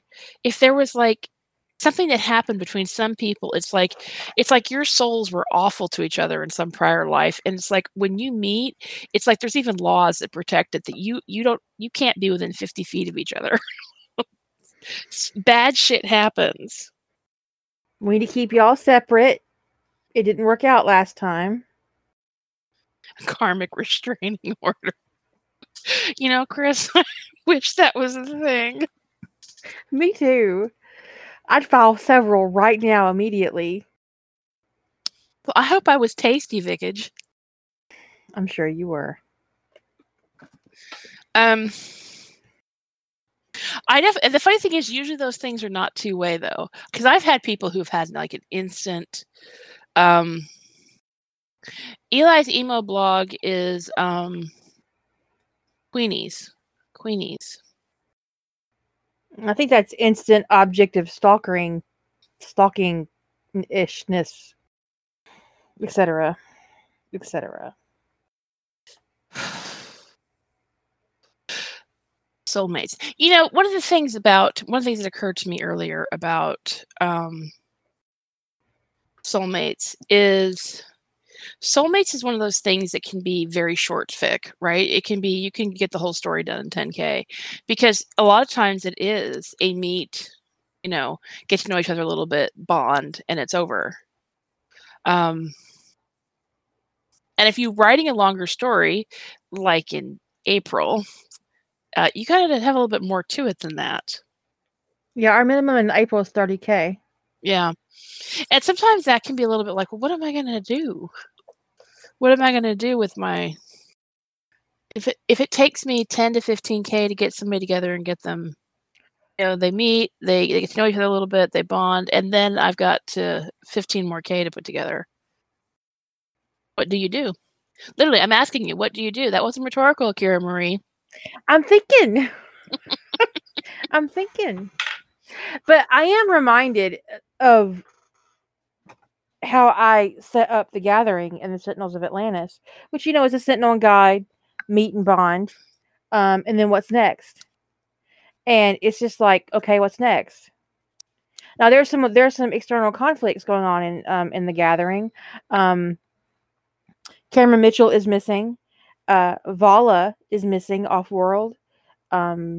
There's some conflict about how the expedition is going to be run, and how that's going to happen. And there's conflicts with the Sentinel Guide Council because of Cameron and that situation. And there's John, you know, gathering resources and people to put together a mission that he can feel confident about. So there are lots of external issues going on around that situation. Elizabeth is uneducated in the gathering, and also if you think about what happens to her later in canon, well, not in canon, but in the Sentinels of Atlantis, she's probably living a very frustrated existence, and she doesn't know why. And so going to Atlantis not only, I mean, it changes everything about her life. She's got this man who she loves a great deal and she didn't want to part with. But she has this mission that she feels like she has to undertake. There's something missing in her life and she doesn't know what it is. And she's never tested positive as a Sentinel in any single way, not even as a latent Sentinel. So she doesn't see it coming. So Elizabeth is uneducated, but not evil in Sentinels of Atlantis. She doesn't know what's wrong, but something's been wrong her whole life. Something's been off. And the only good thing she had, the only thing that made her comfortable and feel safe was Simon, and she was going to leave him behind. So, and that's how I approached Elizabeth in Sentinels of Atlantis. But I think that if you're going to do a meet greet fuck bond situation, you're not going to have 30K. So you do need some, if you're not going to have internal conflict, you need to have external conflict. Yeah, and that is, I prefer personally external conflict to internal conflict generally, because my character is going on an internal angst spiral is usually not my jam, depending upon the nature of the internal angst. I have a AU for the Haloverse, where John is a Spartan and Rodney is an engineer. He is was in charge of the Spartan program for a very long time. And he's decided that he wants a Spartan. Specifically, he wants John, but he's not going to ask for him because he doesn't think it's appropriate. And in that situation, he had too much power. So Radek made the choice for them. And John gets a series of discs. And this disc in his head, in his implant, will connect him with his engineer. And there is a biochemical response that he's going to have to the disc. And he picks Rodney's disc, but he has no idea that he's picked Rodney's disc. Until he wakes up and Rodney is sitting beside him. And John wakes up and listens to Rodney as he very civilly breaks up with his girlfriend. While said girlfriend sits in his lap and talks about how hot his Spartan is. I almost said Sentinel because that's where I got the base of it. And how she's got her eye on a Spartan who's currently in the program, and she hopes that they're a match, and she doesn't know for certain. And Rodney asks her if she wants him to stick around and handle that personally to make sure that everything goes the way it should go, and that the Spartan that she has her eye on gets a good transfer, even if it's not with her. And she's like, no, there are people here. You need to go off and do your thing with your Spartan. So he leaves and goes with John, and then they separate for a while, and he goes to the SGC, and John goes to visit his family, where he has to deal with his father, who didn't want him to become a Spartan, and his brother, who's appalled by the Spartan program, and his younger brother, Matt, who desperately wants to become a Spartan. And then he's doing his thing with his dad and his brothers, and he's trying to get through this and trying to make them understand where he's coming from, and he's adjusting to being in their presence, and David's adjusting to his brother not being entirely human anymore. All this thing is going on, and then Rodney gets lost off world. And so I had to put all this external conflict into it because it was game on for both of them the moment they met. And it was just the training program that surrounded them that kept them from hooking up pretty much immediately. Because I think that if John had given him the okay, Rodney would have dumped his girlfriend the day they met. So it was just like, those were those circumstances keeping them apart. And then once the circumstances were over, it was like, oh, game on, we're here. But they actually haven't had sex in that fic yet. Their first sex scene will take place after they get back from the planet that they're currently on. But at least in my zero draft. But the point being is that I had to have all this external conflict on the outside because there was no conflict to be had between them. I mean, I could have left the girlfriend in place, but no. I personally, I don't like it when the external conflict is somebody trying to end a relationship. I find it really tedious. I usually just like to get that over with. Again, I have too many tabs open. I think the idea of two people meeting and soulmate bonding and not realizing it is really funny. It has a lot of potential, but I think it also could be very frustrating. So because if they don't notice it immediately, when do they notice and how do you get there? I think it also has a lot of potential to cause a lot of pain and angst and discomfort. And I don't want to write that. I just, I want to write things that make me happy. My Quantum Bang has some darkness in it, but it makes me happy. Yeah, but the darkness is all, well, for the most part, it's external. It's not, your main characters are all trying to build something positive and happy with ish. External conflict for the win, Yeah, I mean, internal conflict often, and this is something that I see in fandom more than I see in professional works, but I do see it in professional works. Specifically, I could point out 3 that I won't point out because I don't talk about them. But that being said, I will say sometimes authors make a mistake in internal conflict, and it stops being conflict and becomes toxic. Yeah. Well, And you create this deeply toxic situation and relationship that is so astronomically unhealthy that no reader should look on it and think of it as romantic. yeah. One of the most common sources of internal conflict in fan fiction that I can think of is pining. I find pining to just generally be kind of a snooze fest. I don't mind if somebody is acknowledging, like, I've been in love with this guy for 10 years and it's going nowhere. But when it's page after page after page after page of pining, it's like, no. Because I've done that. I've written that where a character's getting on with it, they're moving on with life, or they're running investigations, and it's just like, I've been in love with this guy for as long as I've known him. It's just a mention and the character's moving on. But when it's just this See, here's the thing. That's not how human love works. I don't think anybody could sustain a torch for 10 years.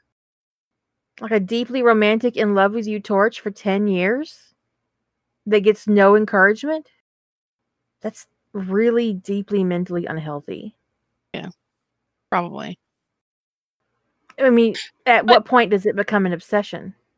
But some people, I have known people who kind of like carry that torch like that. But to just write a character who's just miserable internally. Chris.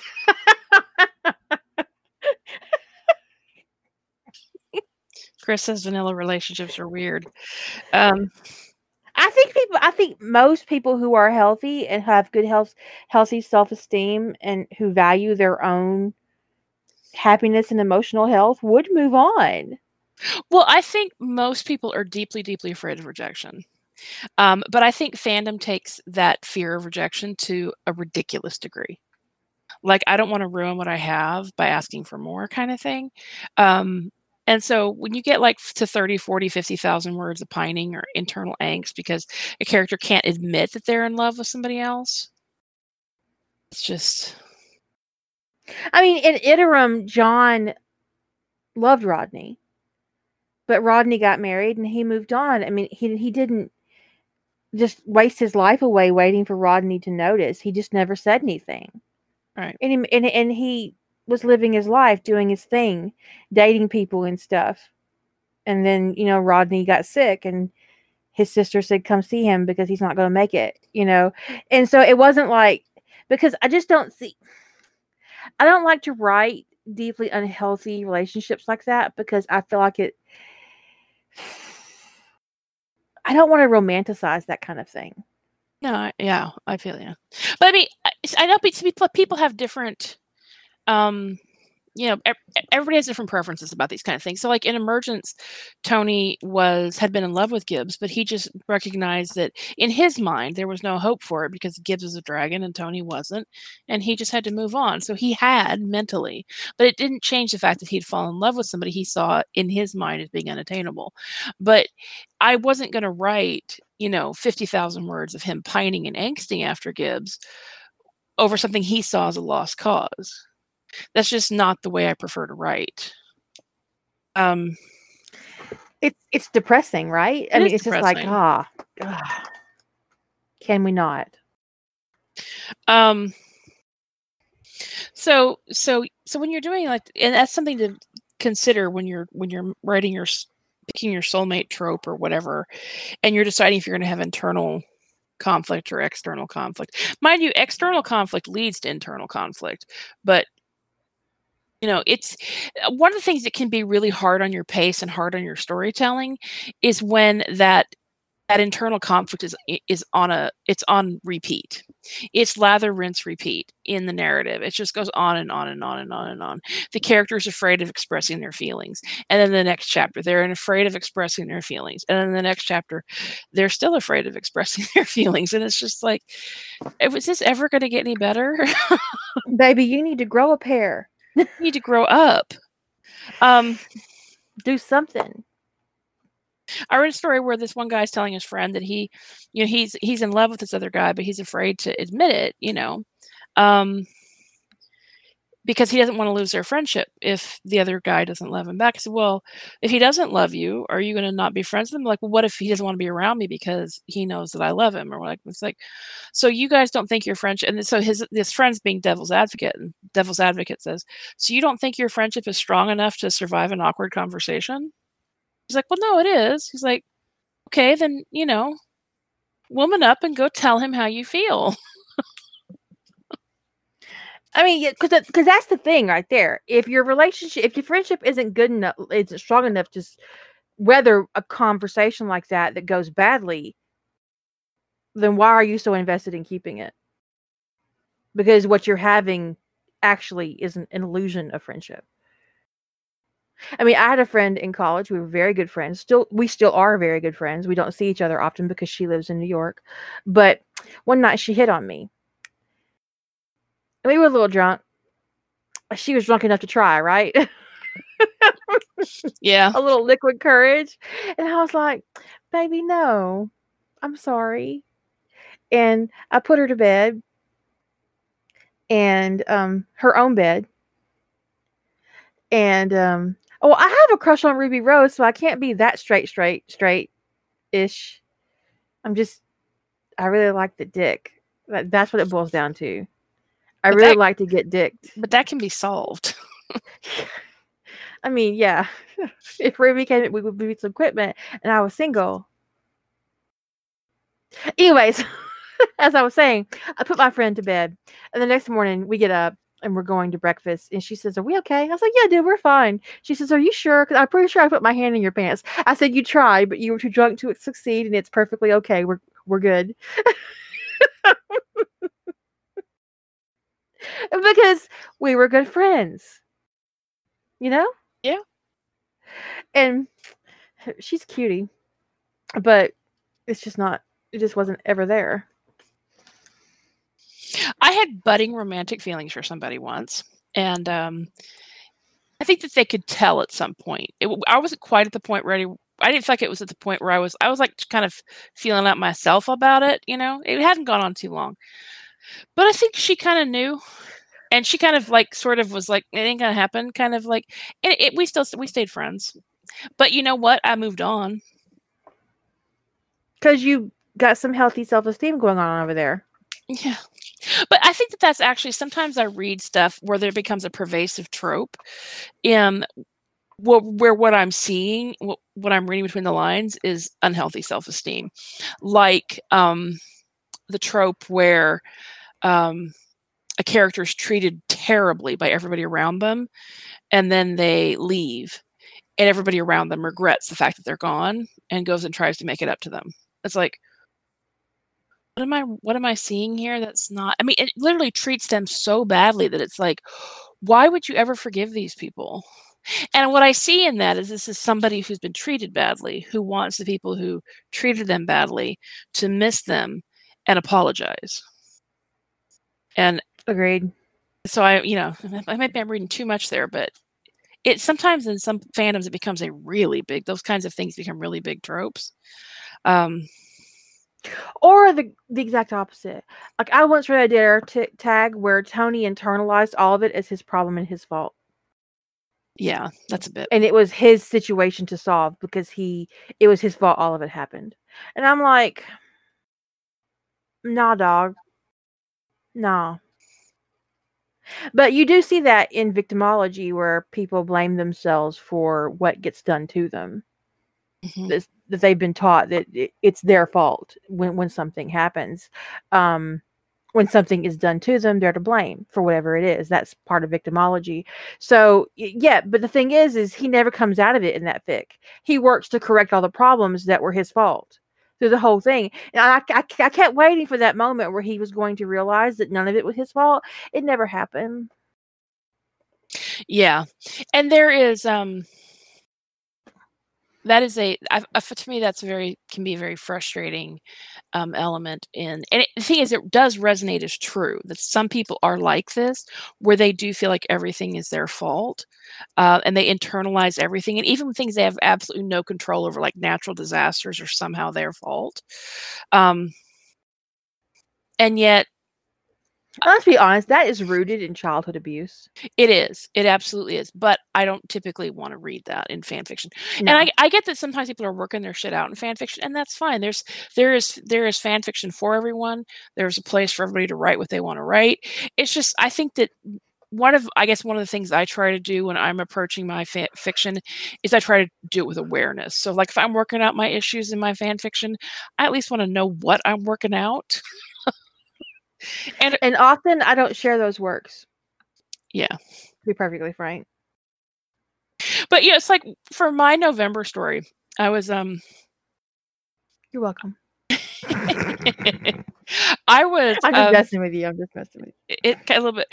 Well, it was kind of I was a little bit drugged. Well, I was a little bit drugged up after my propofol and fentanyl nap on Tuesday morning.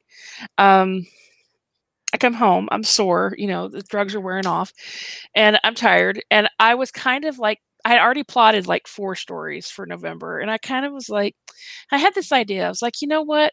I need to put my id in the driver's seat. What would that look like if I took every trope for a certain fandom that I really liked and put them all together? How many of them could I cram into a single story? And I'm talking to Kira while this is going on, and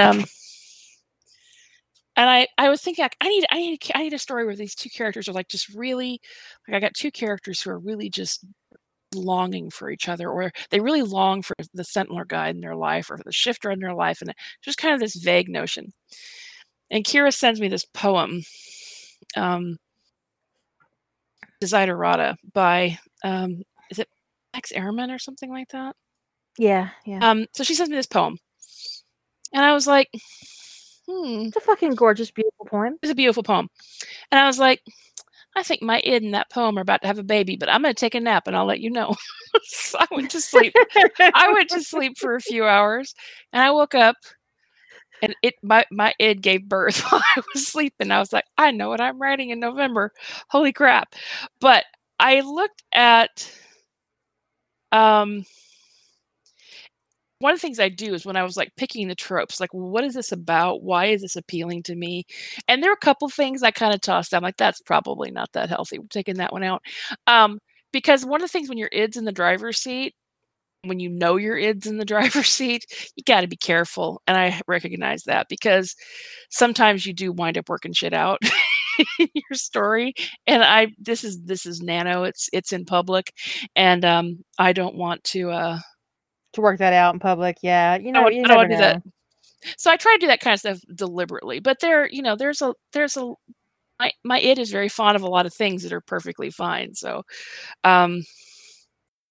yeah, so that's how I settled on what I was going to. But it is a list. It is a trope-tastic list of stuff that's going to be in that story. I'm like, I like this, and I like this, and I'm going to be completely unapologetic about the Super Tony, and I'm going to be completely unapologetic about this and that, and there's going to be kid fic, and there's going to be, and I was just like, it's just going to go on and on and on. I mean, literally, I got a half a page of written out tropes. Trope. I couldn't even tell you which one is actually the official layer because there's so many of them. In fact, idfic is actually technically a layer as well. Yeah. But actually, I did pick my layer, but I'm gonna let it be a surprise because I'm not gonna tell anybody what it is. It's not obvious in anything I've posted so far. What the sneaking surprise will be. But yeah, first, I guess actually the official title will be First Gentleman, but Tony's going to shoot that down hard. The first guide. He's going to shoot that down hard too, because somebody's going to suggest it'd be no. I think. I just think technically it would be First Gentleman, wouldn't it? It is First Gentleman. That actually is that is it. It's First Gentleman, but also First Spouse and actually in some countries where they're not married, First Partner is used. So at first he'll be First Partner, which sounds like he could be one of many in a line. You're right. Yeah, so first he'll be First Partner, and Isabel's got something to say about that he needs to be the first spouse. Hello. There's gonna be babies. Well, a little girl. Kids. She's not a baby. She's like 5. But this is the thing I didn't know. I didn't know the first lady had to be. I didn't know the first lady had to be. Does not have to be the president's spouse. Actually, There was a daughter that was the first lady because it can be a family member, which I did not know because I just had never paid attention to that sort of thing. I forget whose daughter it was. I know, right?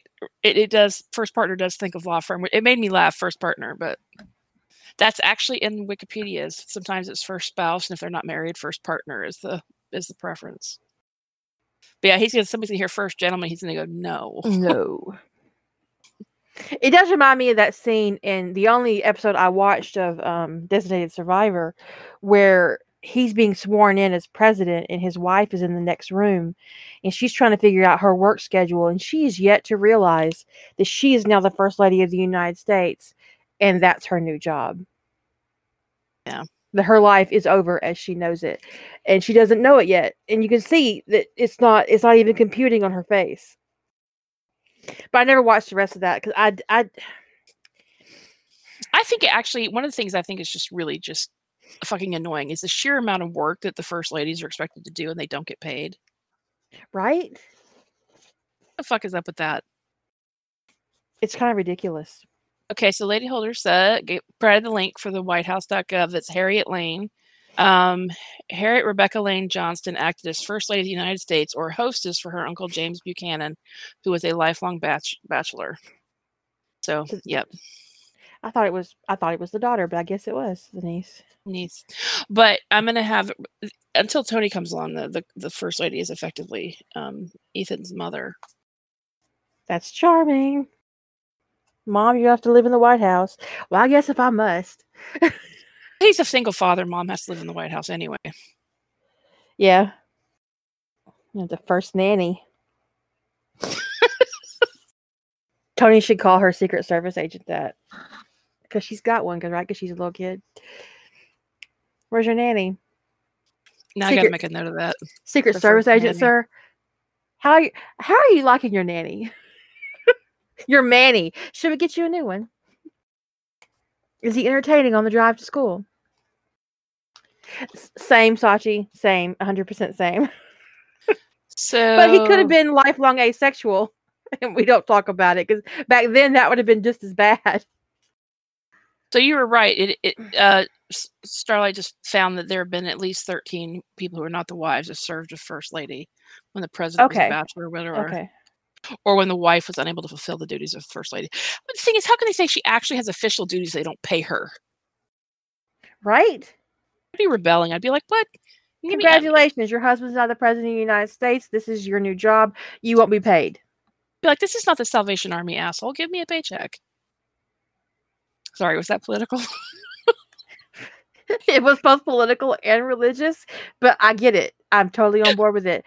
But yeah, here's the question. It is unpaid labor since she's female. But what happens when we get a first husband? Is there going to be a discussion of a salary? There probably will be, yeah. Everybody's like, probably, yeah. Probably. Yeah.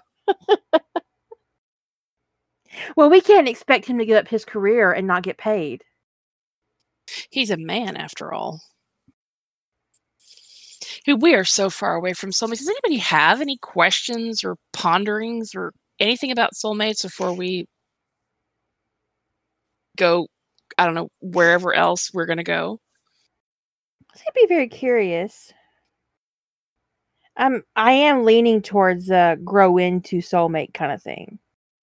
Like just the idea that John and Rodney have been on Atlantis for a couple of years and maybe, they're just sitting out there on the pier having a beer, and because that's a thing. That's practically a trope in Stargate. Yeah, it should. If it isn't, it should be. And Rodney just turning to him, say, "You know what? I think I'm in love with you." And John would be like, "I know." And then he gets pitched off the pier because he Han Solo'd Rodney, and Rodney's not going to allow that. You could also take an approach like, one of them's having a bad day and the other one knows that he needs a beer on the pier. A beer on the pier. I do not like that rhyming. It makes me feel like I got something wrong. So he knows he needs a beer on the pier, and he just shows up with a 6-pack and hands him a beer. and the first color of the soulmate rainbow appears, like the first thread. Red thread. Let's say the red thread. Whatever it is. Yeah. So the red thread is first. And they're like, oh, hello. It's just all of a sudden. That's unexpected, buddy. It's like all of a sudden that moment. And then, John or Rodney or whoever goes, well, I was having a bad day, but I don't know. It looks like things are looking up. Because this whole thing can't be one-sided if we got this red thread. I think we should go out on a date. Instantly orange thread. And bang. Oh. So, what if, say the Durans survive? I want to make note of Ellie's question before I'm just going to copy it off before we go. Okay, go ahead. Okay. What if, say, the Durans survive and Bilbo is in the Dale? He's with the humans because he doesn't want to go back to the mountain. He's never going back to the mountain as far as he's concerned. Fuck all that and fuck all them. I'm done. I'm going home. I need a pony. A small one. My size. Bard. I need one my size. So they're looking for a little pony, which is going to take a while. And maybe look what Starlight says. A garden tattoo. Love that. And maybe Thorin comes down to the village to apologize. But Bilbo's having none of it. And he's like, I don't know. I know you were crazy, and that's fine. I forgive you. I already told you I forgive you, but I'm not living in your dumb mountain. I'm going home to the Shire and get my fucking silverware back from Lobelia. I don't have time for you. But then he's got something going on. He has a little tattoo forming, or he's seeing strings out of the corner of his eye, and he's like, God damn it. To go to the Shire and get silverware. My silverware is very important to me, Thorin. And that heifer's got them. I know she does. She has my spoons. I need my spoons. Thorin's the gallant sort who's going to go and get... All right, I'll go get your spoons. I'll send a letter, and Gimli will get you all of your things from the Shire, and he will bring them here, including your spoons. No, wait. I'll send Dees to the Shire. She will get all of your things, including your spoons. And I want my hope chest and my hankies. And my doilies. And my doilies. And my mother's china. You can just see him fussing all the way back up to the mountain. Thorin has him by the arm, and he's guiding him back into the mountain. And Bilbo's not even paying attention because he's too busy bitching about all the things that he does not have and expects to have if he's going to live in Thorin's dumb mountain. And by the time he gets finished listing all these things and Thorin agreeing to every bit of it as he goes along, hopefully he's brought Ori with him to take notes. They're at the mountain. Mm-hmm. I do not think he would send Nori to get the spoons. That was like potential relationship ending decision. Because Nori would not bring the spoons back. So Ellie mentioned triad soulmates and navigating the bond. I actually think about triad soulmates. I think it'd be difficult to do in a bond that grows over time kind of thing. Because I think that unless they all met, and I think it'd be difficult, it would strain the suspension of disbelief to have them all meet at the exact same moment. So I think what you would have is you would have like a soul mark. I think the way it would work the best is like you've got two people have met, they've already got a soul mark, and they meet their third and the soul mark changes. Or they get they each have a part of a soul mark and they know there's going to be a third. I think there'd have to be some sort of make it obvious that they're waiting for a third person. But I think if you're doing that kind of the bond grows, I think that would be hard to do just because if you've already got two people who are in a soulmate bond, how does a third person penetrate that? It would create an imbalance. It seems like it'd be a recipe for hurt feelings. And jealousy. Yeah. Resentment. So I would probably do it that it was really obvious that there was going to be a third, so that they were expecting it. Because I would imagine 2 are going to meet before the third one comes along. I've seen the AU where you don't see color at all until you meet your soulmate.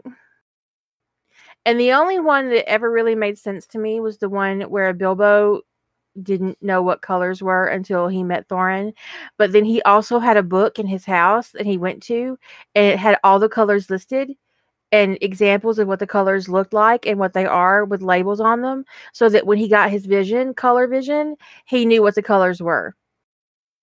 Because there's nothing more jarring than having a person who lives in a black and white world immediately recognize every color they've never seen before upon meeting their soulmate. Right, they meet their soulmate and they go, "Oh, blue eyes." It's like, how do you know his eyes are blue? That could be green. That could be green. How the fuck do you know that's blue? That could be orange for all you know. And honestly, I actually find the whole concept, I'll be honest, I've read it, but I actually find the concept depressing. That you live in a colorless world until you meet your soulmate. I just find it just depressing. I guess it's because so much of our language is around color. It'd be like living in Kansas all your life and only getting to go to Oz once you meet your fucking soulmate. Like, where have you been? Do you see how I'm dressed? Oh, so you're saying you're just missing one color? It's I find it seems like some soulmate concepts. I guess part of my resistance to them is they seem needlessly complicated.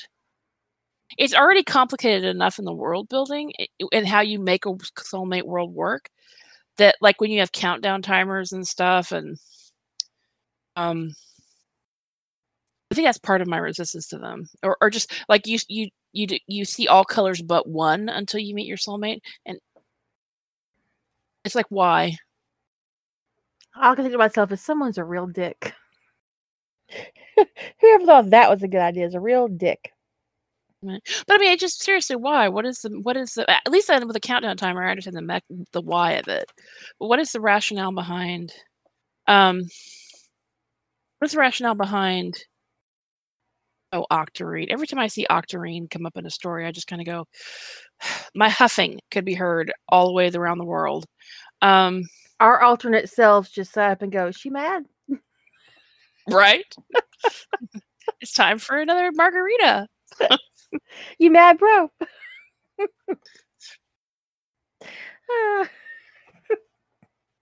Yeah, I guess it's just when I'm going to insert something, I guess I kind of, just for myself, I want to know why. And I would have to, if I was going to use a device like you see all but one color until you meet your soulmate, I would have to for myself know why. And I can't come up with anything off the top of my head. I'd have to ponder it. I'll probably wake up at 3 a.m. with an answer, because that's the way it usually works for me. What I would say about the idea of living in a black and white world and only getting color when you meet your soulmate, it seems like, well, it's kind of like, okay, here you are, but you're not really a complete person. You're not a whole person, and you don't have all your abilities because you're waiting on somebody else to give them to you. So you're just going to have to make do with what you got. And maybe one day you'll get really lucky and you'll meet your soulmate. And then you'll be a real life, complete human being. I don't like that. I don't either. But then there's that whole Play-Doh thing, right? Yeah. The split apart. Yeah. Two halves of the same whole. Now, one of the things that we talked about mentioning before the podcast and never came up was the Force dyad in the new Star Wars trilogy, where Rey Skywalker, that's the name she takes at the end of the trilogy, and Ben Solo are a dyad in the Force, which means the Force sees them as one person. They are one person in the Force, but they are individuals physically.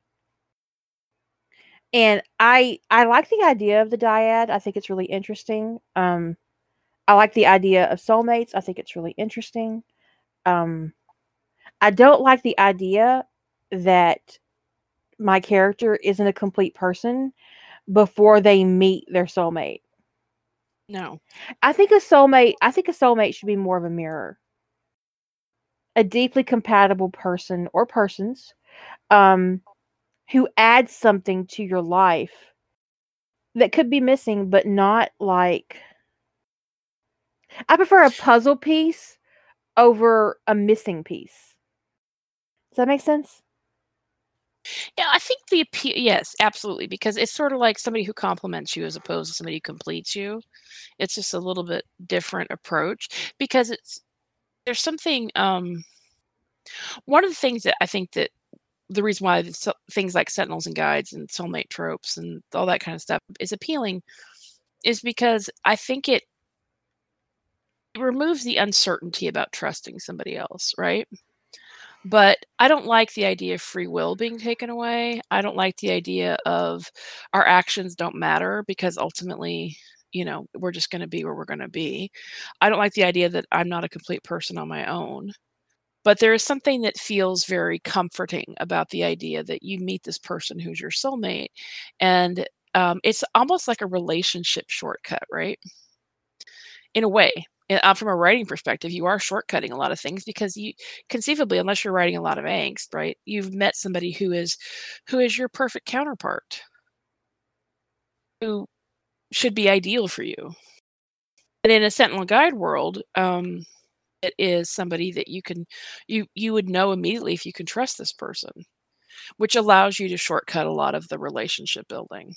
So I think it's part of why it's an appealing trope. It's both the trust issues and it makes the relationship development go faster. I mean, those of us who are inclined towards intimate romantic relationships do seek out someone who is a good fit for them politically, religiously, mentally. I mean, emotionally, sexually. That's how you get there, right? I mean, you have to have all these things in a row. And I think if any kind of relationship that you have has to have those things in a row, whether, okay, we're going to have sex or we're never having sex. And we agree on this right now, we're never having sex. Right? Yeah. Fundamental down, checked off. Okay, this is my religion. What's your religion? Are we cool with this? Is this fine? Okay, great.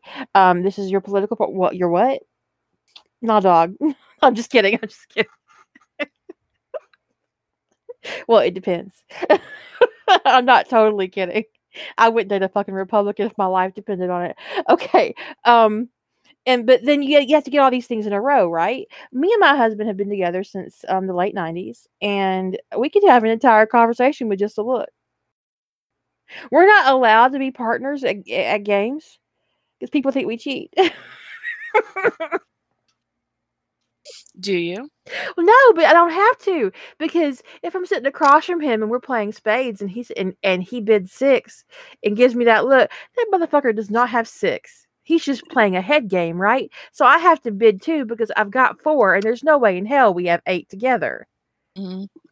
So I underbid to compensate for his literal trash talk, and people assume because that happens a lot that you know but when you've been together as long as we've been together, if you couldn't have a conversation with your partner with a single look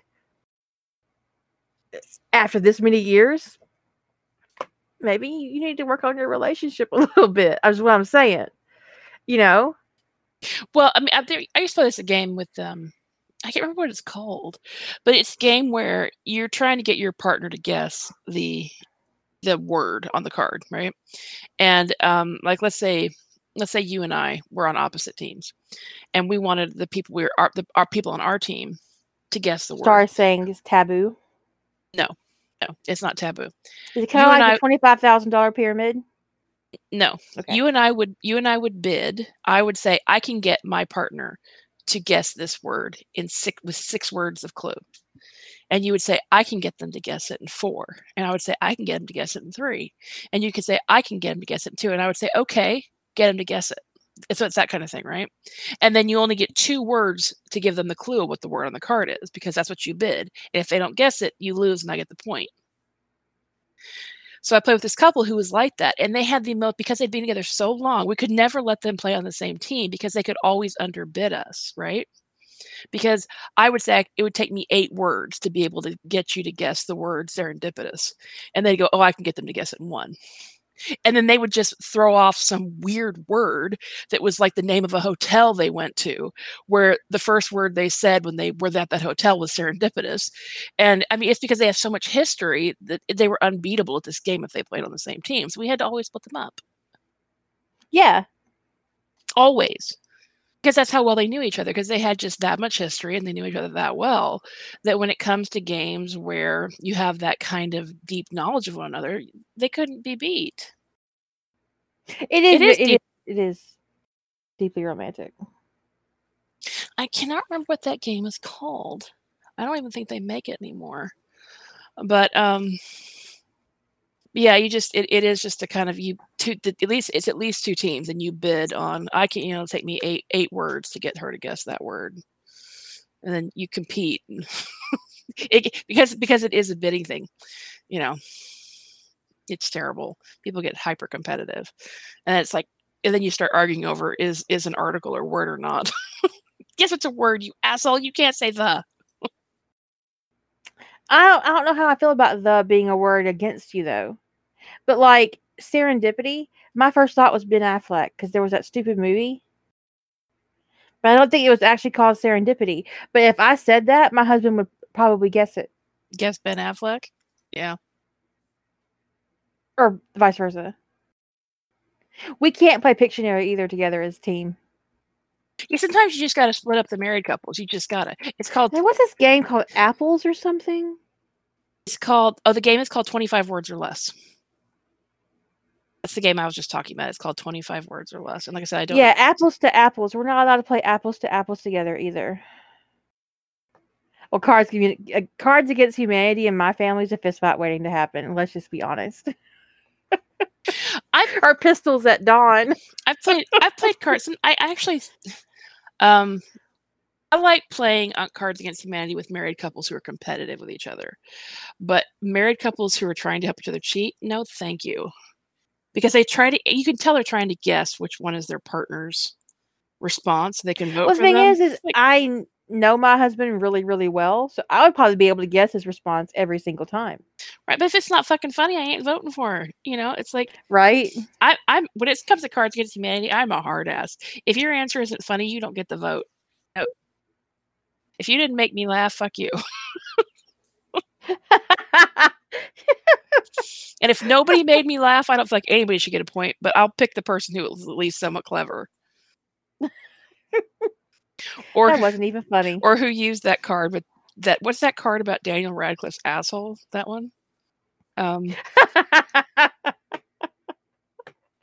That story about that person who got him to sign that card and how he'd always wanted somebody to ask for his autograph on that card and nobody ever had.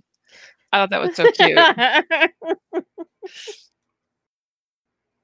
But yeah, I mean, I think that deeply, it is that deeply romantic, that sense of knowing is why soulmate thing is so appealing. It's why it's such an appealing trope. But there are people who are really into kind of like trope subversion who want to, write something completely different. They want to write soulmates as being an awful thing or whatever, and that's fine. I'm not going to read it, but it's fine. You do you, Boo. It's always sad when Boo's not here when I say that. It loses something, doesn't it? Somebody who thought when I say you do you, Boo, that I'm actually being bitchy when I say that. I'm not. It's like literally you do what you want to do. That's fine, because it really is fine. There's a place for every trope under the sun. But it's also okay that I don't read that kind of thing. And I'm also not going to plot that kind of thing, because that's not why would I put myself through those kinds of mental gymnastics? To do something you don't like. Right. I plot the tropes I enjoy reading. Which is why you're not going to catch me typically plotting something that's extremely dystopian. It's just... No. I don't like to read dystopia as a rule, so I'm definitely not going to write it. Because, honestly, I can make myself cry when I'm not doing something terrible. So why would I... I can make myself cry doing something really sweet. So why would I purposely write something that's going to make me cry for days upon days upon days upon days? I'm sensitive, y'all. She's a fragile little blossom. Or something like that. I did make myself cry though recently. Because you fell down the stairs. Well, yeah, but also writing. You made me cry with your writing too. Oh, yeah. That's what you get for being my alpha reader. I called you names and everything. It's not to your face. Oh, it's okay. Well, now you have. I was laying in bed and I called you a heifer. Oh, well, you know. I was like, I was sniffling and I was flailing I about. might have earned it. I was flailing about for addition with that heifer. I mean, you think that's bad. Wait till the first word happens, dude. I mean, it has to come, right? It does have to come. I feel like I already want to hurt you. Anyway, don't worry, it'll be at the very end of book 3. It's called Bards Dispense Profanity. Shakespeare version of Cards Against Humanity. I had some friends who got the Harry Potter version of Cards Against Humanity, which actually is not an official version. It is something that's an unlicensed thing that somebody did. Honestly, I really do not recommend it. We actually had to pull way too many cards out because there was no way to put those cards together with anything that didn't come off as a pedophilia joke. Oh, gross. It was awful. It was like, how do you, I mean, it was several, like, we did this with Cards Against Humanity too, because there are sometimes, there are a couple of cards that are just, I don't think should be in the deck at all. One of them are just, you know, if you're sensitive, plug your ears. But the card in Cards Against Humanity about coat hanger abortions, I don't think is funny. Yeah. So we always pull that card out and tear it up. So, but in the Harry Potter one, there's all of these things that there's just no way to put those those white cards together with anything that doesn't come across like a pedophilia joke or joke about pedophilia. It's just not funny. And so, I mean, after we played for several hours and we must have pulled 10 or 15 cards from the deck. And sometimes it was so hard to put together anything that was remotely funny because somebody's sense of humor really ran to the appalling when they put together that deck. And they also didn't construct the deck very well because sometimes there was just no way to construct an answer. It's just, if you ever run across that version against Cards Against Humanity, save your money. Definitely gross. Don't give those assholes money. Ugh. One thing we didn't talk about was like a Book of Souls or a soul orb where you're just told who your soulmate is. Hey, this is your soulmate. Check it out. Oh, and it's because I usually associate those with Harry Potter, but okay, so let's talk about that quickly. About how would you do that in a world that doesn't have Harry Potter? Well, I would not do the Book of Souls without Harry Potter.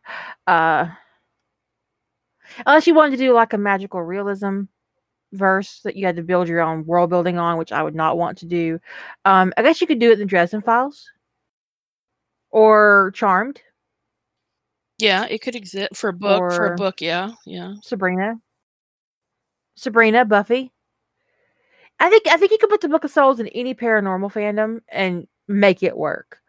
I think you could do like a soul orb sort of thing in the MCU. Yeah. Pretty easily. Mm-hmm. Because there's magic in the MCU. I agree. Is it Nemesis? Am I pronouncing that right? Nemesis? It's just okay. Shadowhunters you could do an orb, soul orb, soul stone, soul book of souls, whatever. I don't know why, but for Shadowhunters I'd be kind of gravitate towards like a soul stone, like a freaking tablet, because parallels. Like Percy Jackson would be another one where I think you could get away with a soul orb or a soul stone or even a Book of Souls. Maybe that was gifted to Earth by Zeus. With the Ancients and Stargate, you could do a device. What would be really interesting, there is a series written by Tarlin. And Tarlin wrote this series where Atlantis rejected everybody that didn't have ancient DNA and sent them back through the gate to Earth. Yeah, I'm getting there. And Rodney got to stay because he had ancient DNA in him. Oh, he had sex with John before he went to Atlantis, huh? Yeah, I have yeah. not. I don't think I've read this, but It's by Tarlin, and eventually they come from Earth in a ship and try to gain access to the city. But she's like, "Nah, dog, I'm not about it. You're not welcome here." Um, but I remember one of the funniest moments in that fic is when they're on Earth discussing, and they were like, "It was yeah, it's the sentient series." Now there is some consent issues in that for me a little bit because the city kind of compels them to make babies. So be aware. let's. Oh, it is actually on AO3. Um, but there's a scene on on Earth where Kavanaugh is in a meeting, and they were all like, "Well, if only people with ancient DNA got to stay, why was Rodney allowed to stay?" And he goes, "Because he probably had an ass full of semen Mm-hmm. or something along those lines." Um, and everybody is aghast. They're like, oh, "How dare you say that?" It was really funny. He's bitter as fuck. Tarlin has written 458 Stargate Atlantis stories. Tarlin is prolific. Oh yeah, I mean, I wouldn't even know how to begin to find a story in that. I applaud you, Willow. But Sentience is actually probably one of their more popular works. Well, I'm familiar with Tarlin from their X-Files works, which is a very small part of their catalog, actually. So 458 Atlantis, 145 Magnificent Seven, I've read their Mag 104 7. Yeah. Eureka, 68 Stargate SG-1, and 57 X-Files. Those are the big ones. So currently they appear to be writing Magnificent Seven. Chris Larrabee, Vin Tanner being one of their pairings. I'm a big Tarlin fan, but Sentience is probably one of the first big series I read in Stargate. Well, Mag 7 is the most recent, but also in July was Eureka and Stargate Atlantis. And that's a big multi-crossover. Eureka, Mag 7, Stargate. Oh, V, the original movie series. Wow. That's from the past. I forgot that part, but you're right. Elizabeth does try to sleep with Jack O'Neill before they arrive so that she can, get on the city. But Jackson was already in his bed. But yeah, Tarlin is good stuff. I obviously have not read all of their work. I had no idea they had this much. I did know they had a lot because they used to have their own site that was set up like RaceBait. It was like using that eFiction software. If you've got so much works that you need your own software, that's most of they write Riddick too. I'm looking for the Riddick stuff. Chris says I keep falling off the chat, but I thought she said I keep falling off my chair. I was like, well, we can get a belt. You put the seatbelt on your chair. You start wiggling around. But yeah, I've not obviously read all of it. She also wrote a story where John saves John saves David Hewlett's character who was in Cube. Or maybe Boa? I can't remember. Anyways. Corsa is that what it is? I mean, obviously I read Tarlin a very long time ago. In fact, I read Sentience on Wraithbait before they had the. Is it a she? I've been saying they because I don't know, but you guys keep saying she. Because I honestly thought Tarlin was a man for a very long time. I don't know why I think she. But I know that impression goes back to my beginnings in fandom, which is when I first encountered Tarlin during writing X-Files way back in the day. But could be wrong. I don't know. Survivor. So Rodney McKay is the character in Survivor that David Hewlett played originally. Yeah, I remember this. Good stuff.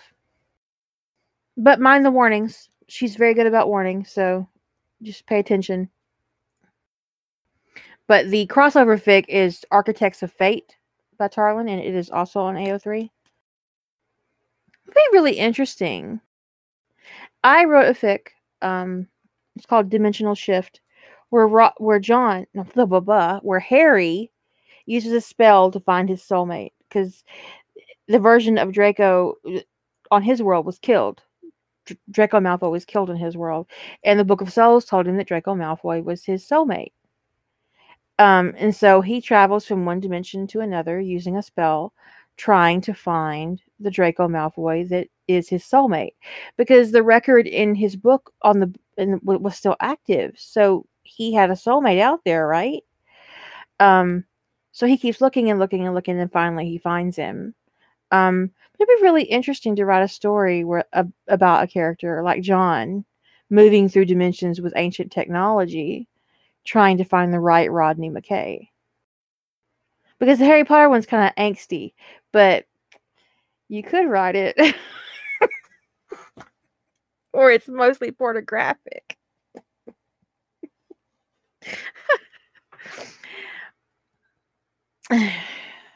It's called Dimensional Shift, Corsa. And I don't actually know if it's still online. I don't remember.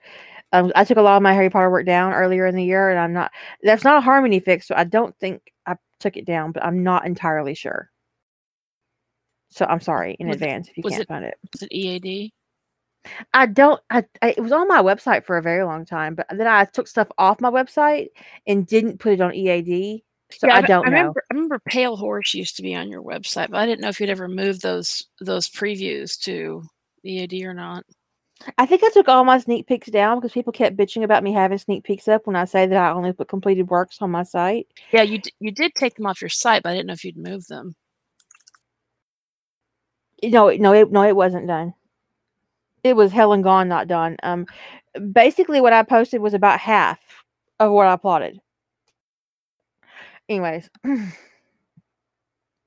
But just the idea of a character traveling through dimensions looking for their soulmate is an intriguing one.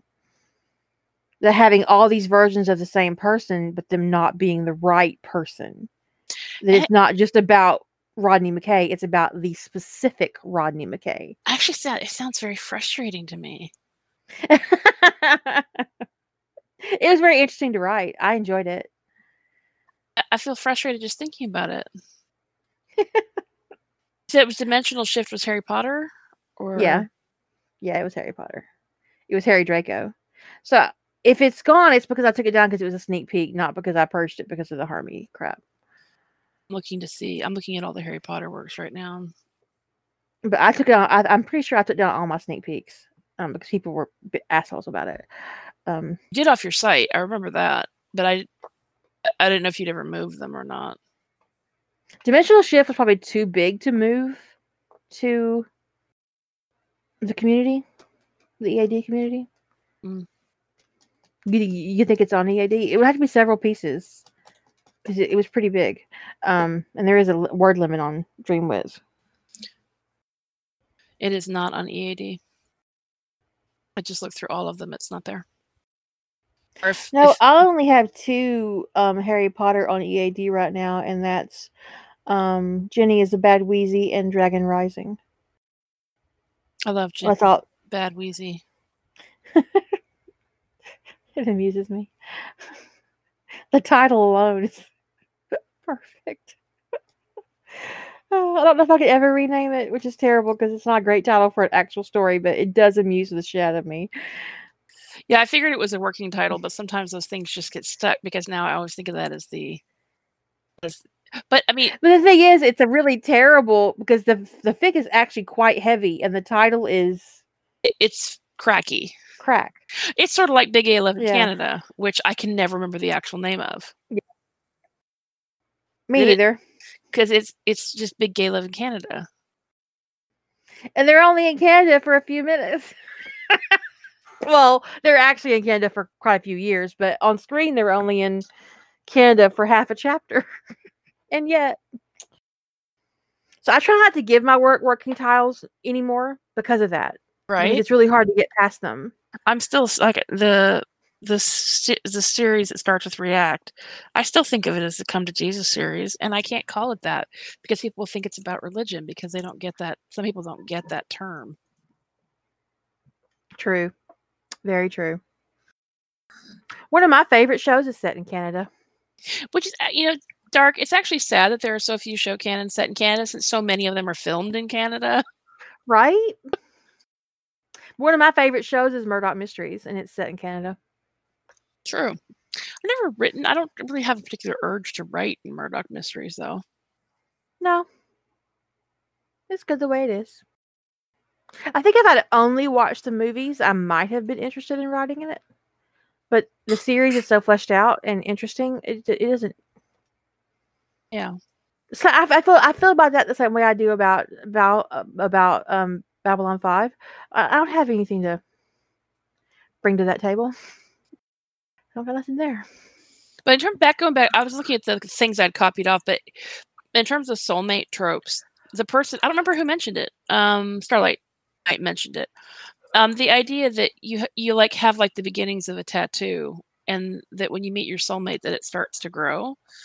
They mentioned it in context to Bilbo. I really like that idea because you could apply that to anything. You've just got everybody got this little germ of a tattoo, and that when you meet the right person, and maybe if it's not stops working out, it could shrink. Like, oh, okay, this isn't working out.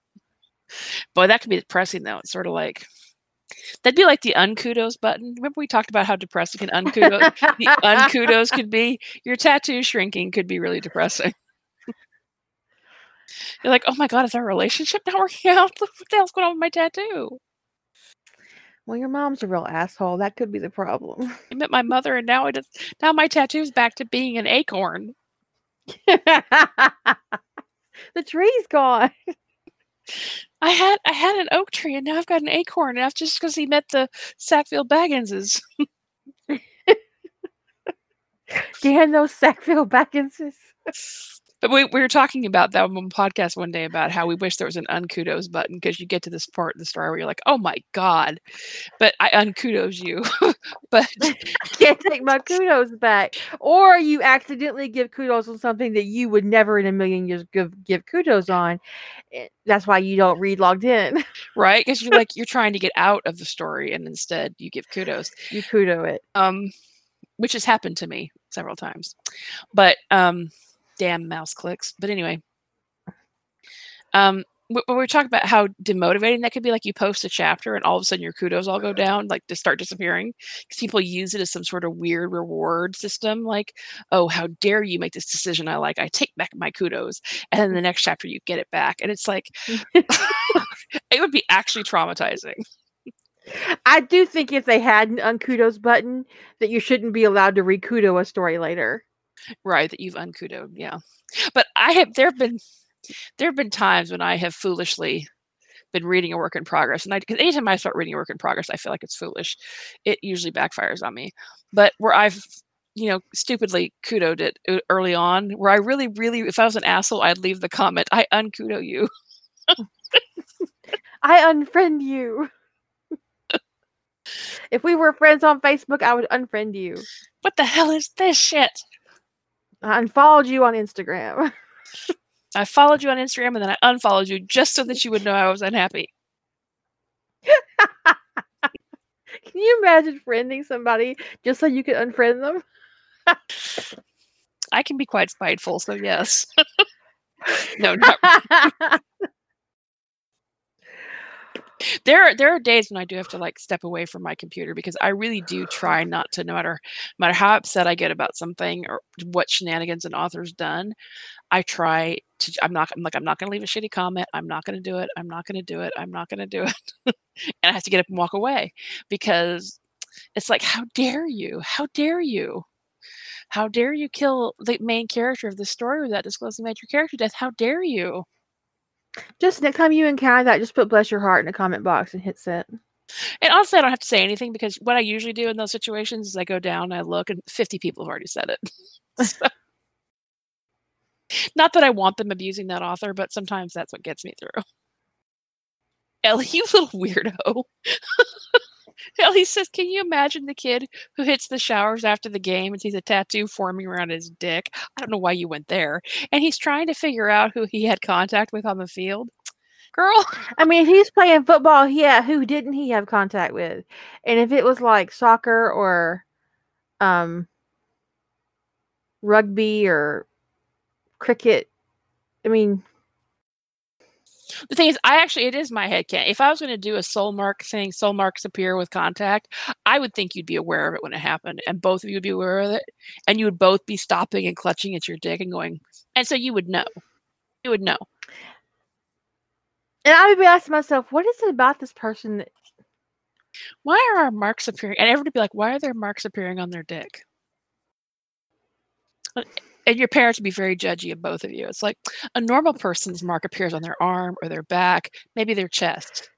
Your Uncle Robert, who we don't talk about, his mark appeared on his knee. And he hasn't been to family dinners in 10 years. How are you going to explain this? When your kids want to see your soul mark, what are you going to say? Huh? Kids going, I don't have any control over it, Mom. It's your penis. I don't even want kids. Did you notice we both have dicks? Oh, exactly. What kids are we worried about?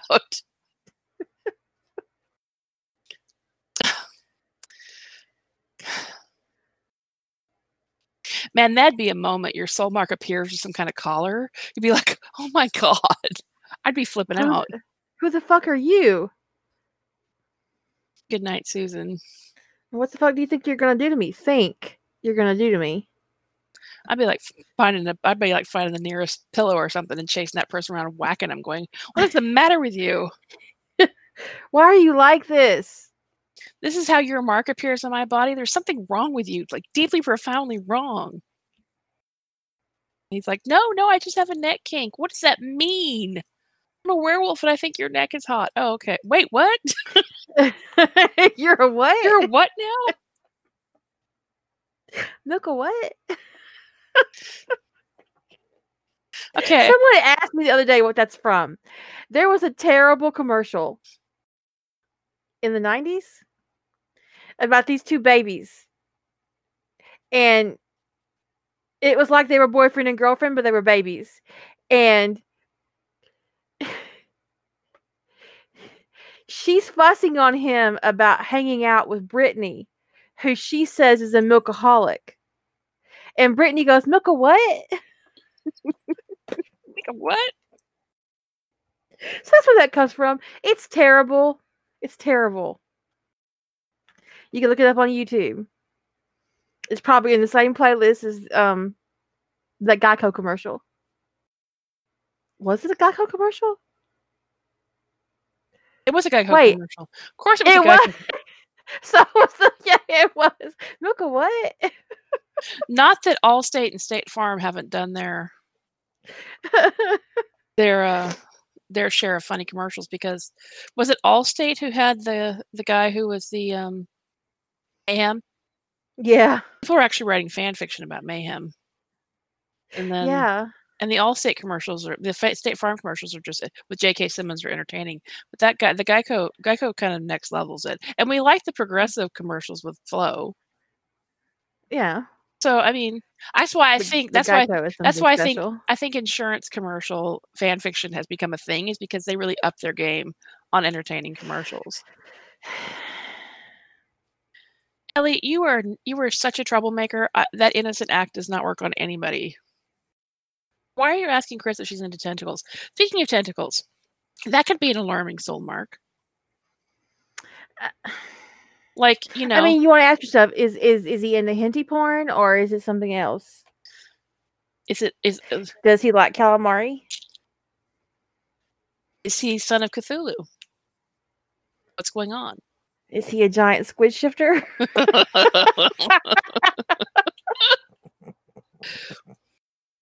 I can't. Speaking of, is a merman technically a shifter? If they can shift away from being a merman, yes. If they can't, no. Like to be a human being? I mean, it's kind of I'm gonna go no, because we actually, when we talked about the Shifter podcast, we talked about that. Oh, but I think we said centaurs were shifters, but we said vampires weren't. I'm not sure I understand the criteria we were using. I don't know. I think you could make the case that if any part of you shifts into something else, that it's shifter. But you could also make the case that magical creatures are completely different from shifting into an animal, and that shifters are about shifting into an animal. But vampires can shift into a bat if they can shift into a bat. Some vampires can. To me, that's kind of almost more like. But then there are vampires, a bat shifter. I mean, that seems a little. I mean, technically, Ellie. It had to happen eventually. The mermaid could be the beta shift of a werefish. You see, I remember a time when Star was so sweet and nice and thoughtful. I don't. Look what the chat's done to her. We're ruining them left, right, and center. The nice one, yeah, she absolutely was. She used to be the nice one. Now there is no nice one. Werefish. We talked about. No, you do not, Ellie. I mean, just picture it. This is up there with were-hedgehogs and were-weasels. I can't believe I just said were-weasel. I don't know. I mean, I don't know why it's fucking me up so bad, but it is. All I can think about is that scene in Harry Potter where Moody turns Draco into a ferret. Where ferret? I'm pretty sure ferrets are actually in the weasel family, right? Probably. Ferrets, minks, stoats, etc. Stoats are cute, though. Sables, yeah. Don't judge the stoats. Stoats are adorable. Still a weasel, though. I don't care. Martins. But they're cute, but ferrets stink. Really? The honey badger is part of the same? Wow. Looking at members of the weasel family. Of course you are, because that's what we do on this podcast. Polecats, badgers, martins, otters, wolverine. Otters. Historically, skunks have also been included, but genetic analysis suggests they belong in a separate family of their own. Otters, sea otters, freshwater badgers, ferrets, Grayson? I don't know what that's. Honey badger, martins, fisher sable, mink, polecats, terrier weasels, ermine, wolverine. Actually, stoats apparently are not in this. Huh. That doesn't make any sense, does it? I guess they're kind of like the skunk. No, it is a weasel. Short-tailed weasel. I don't know why it wasn't on that list of all the animals in the weasel family. Led astray by Wikipedia. Because its other name is the ermine, or whatever you pronounce it. Oh, ermine. I always call it a stoat, though. I think stoats are cute. I lost the chat again.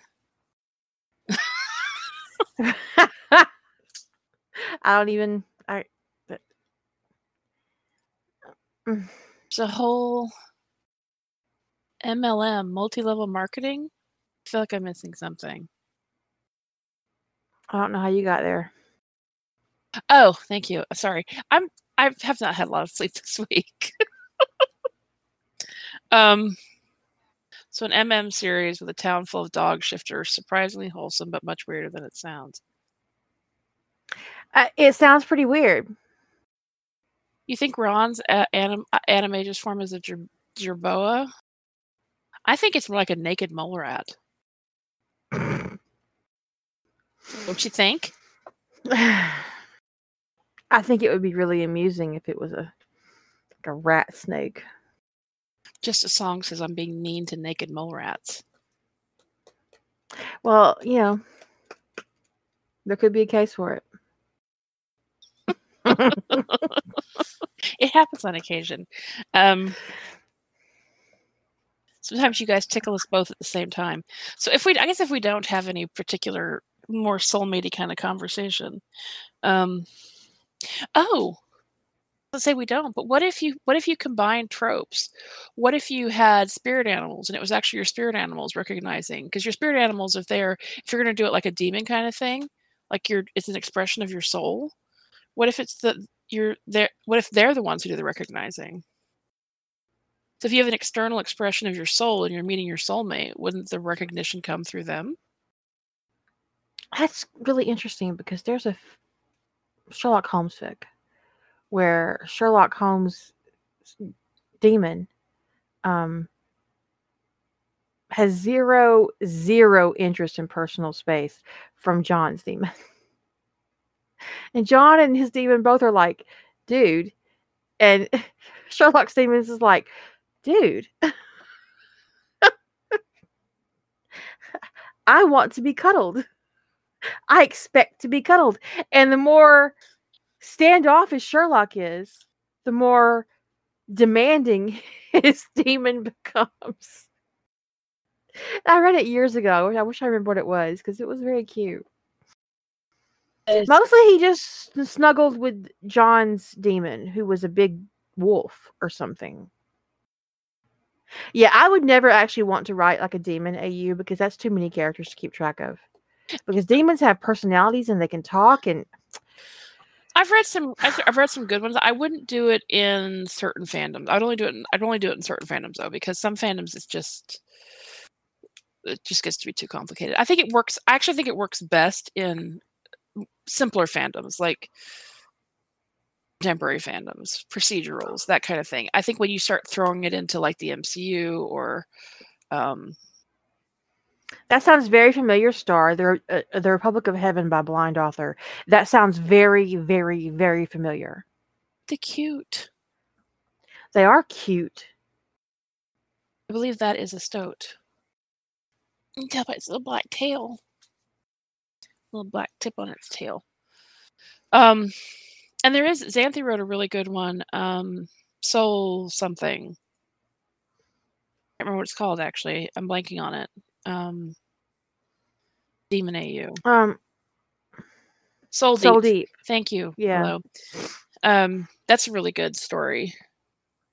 That's the first story I ever read by Xanthi, actually.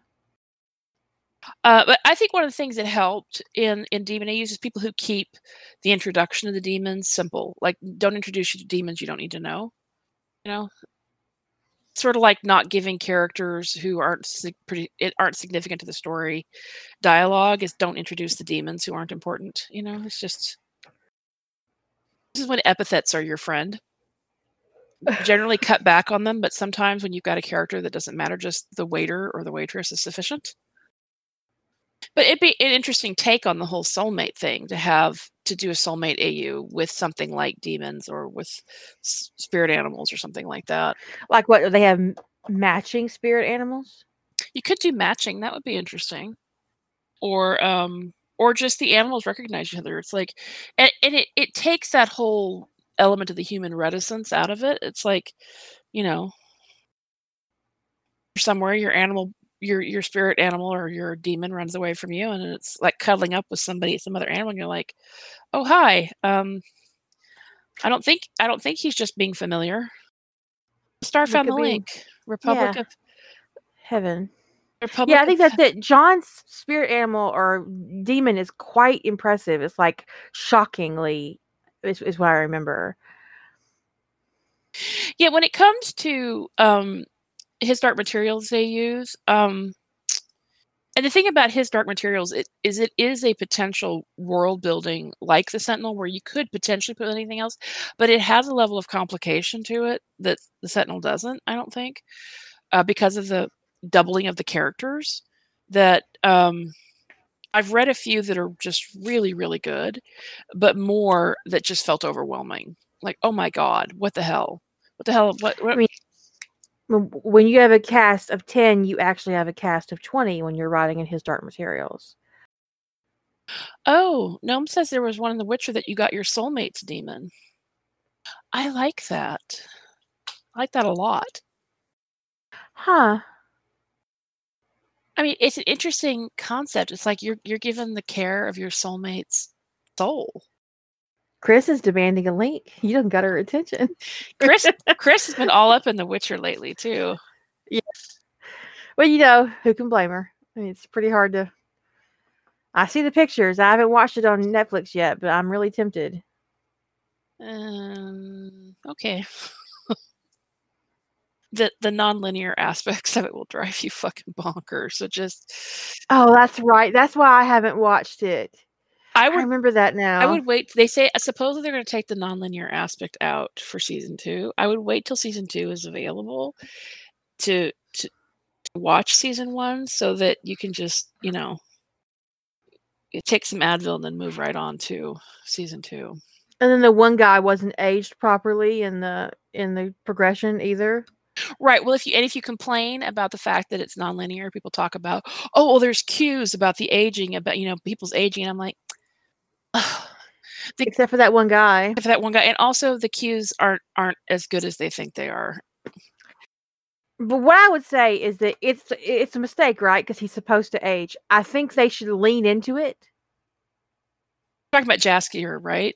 Yeah, he doesn't. They should definitely lean into it and not correct it in season 2. It could be like he accidentally drank a potion once. They forgot to age him. Oops. and it could come out and say, "Hey, you're human, right? Because you're not getting older." Yeah, about that. There was a potion in the bet, and I lost it, and I had to drink the potion. And things would be a little bit different since. But no, like in canon, he's supposed to age, right?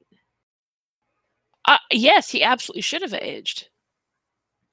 I thought so, because it was a big thing. Like when people noticed it, it was like. But I do hope they lean into it. Is what I'm saying. That they give him something like just some crazy shit that he did. And it's like, okay, we don't discuss Mando's bare wrist, Dark. This isn't that kind of show. We have to preserve his modesty.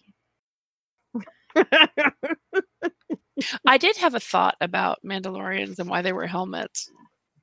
What if Mandalorians, their soul marks appear on their face? And that would be enough, wouldn't it? And that's very private.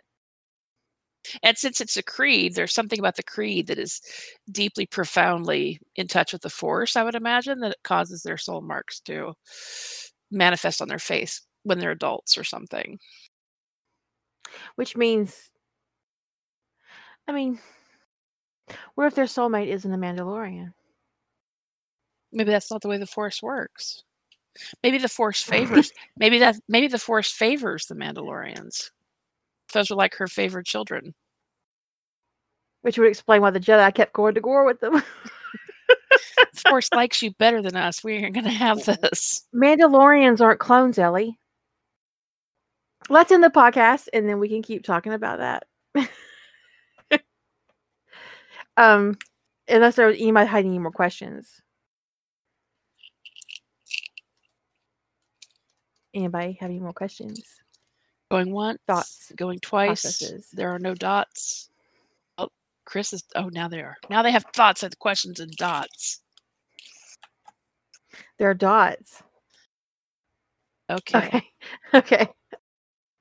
I want to thank everybody for hanging out with us tonight and doing the podcast. Really appreciate your time and your attention. I hope it was entertaining and that you learned something and it made you think of something and maybe it even inspired you.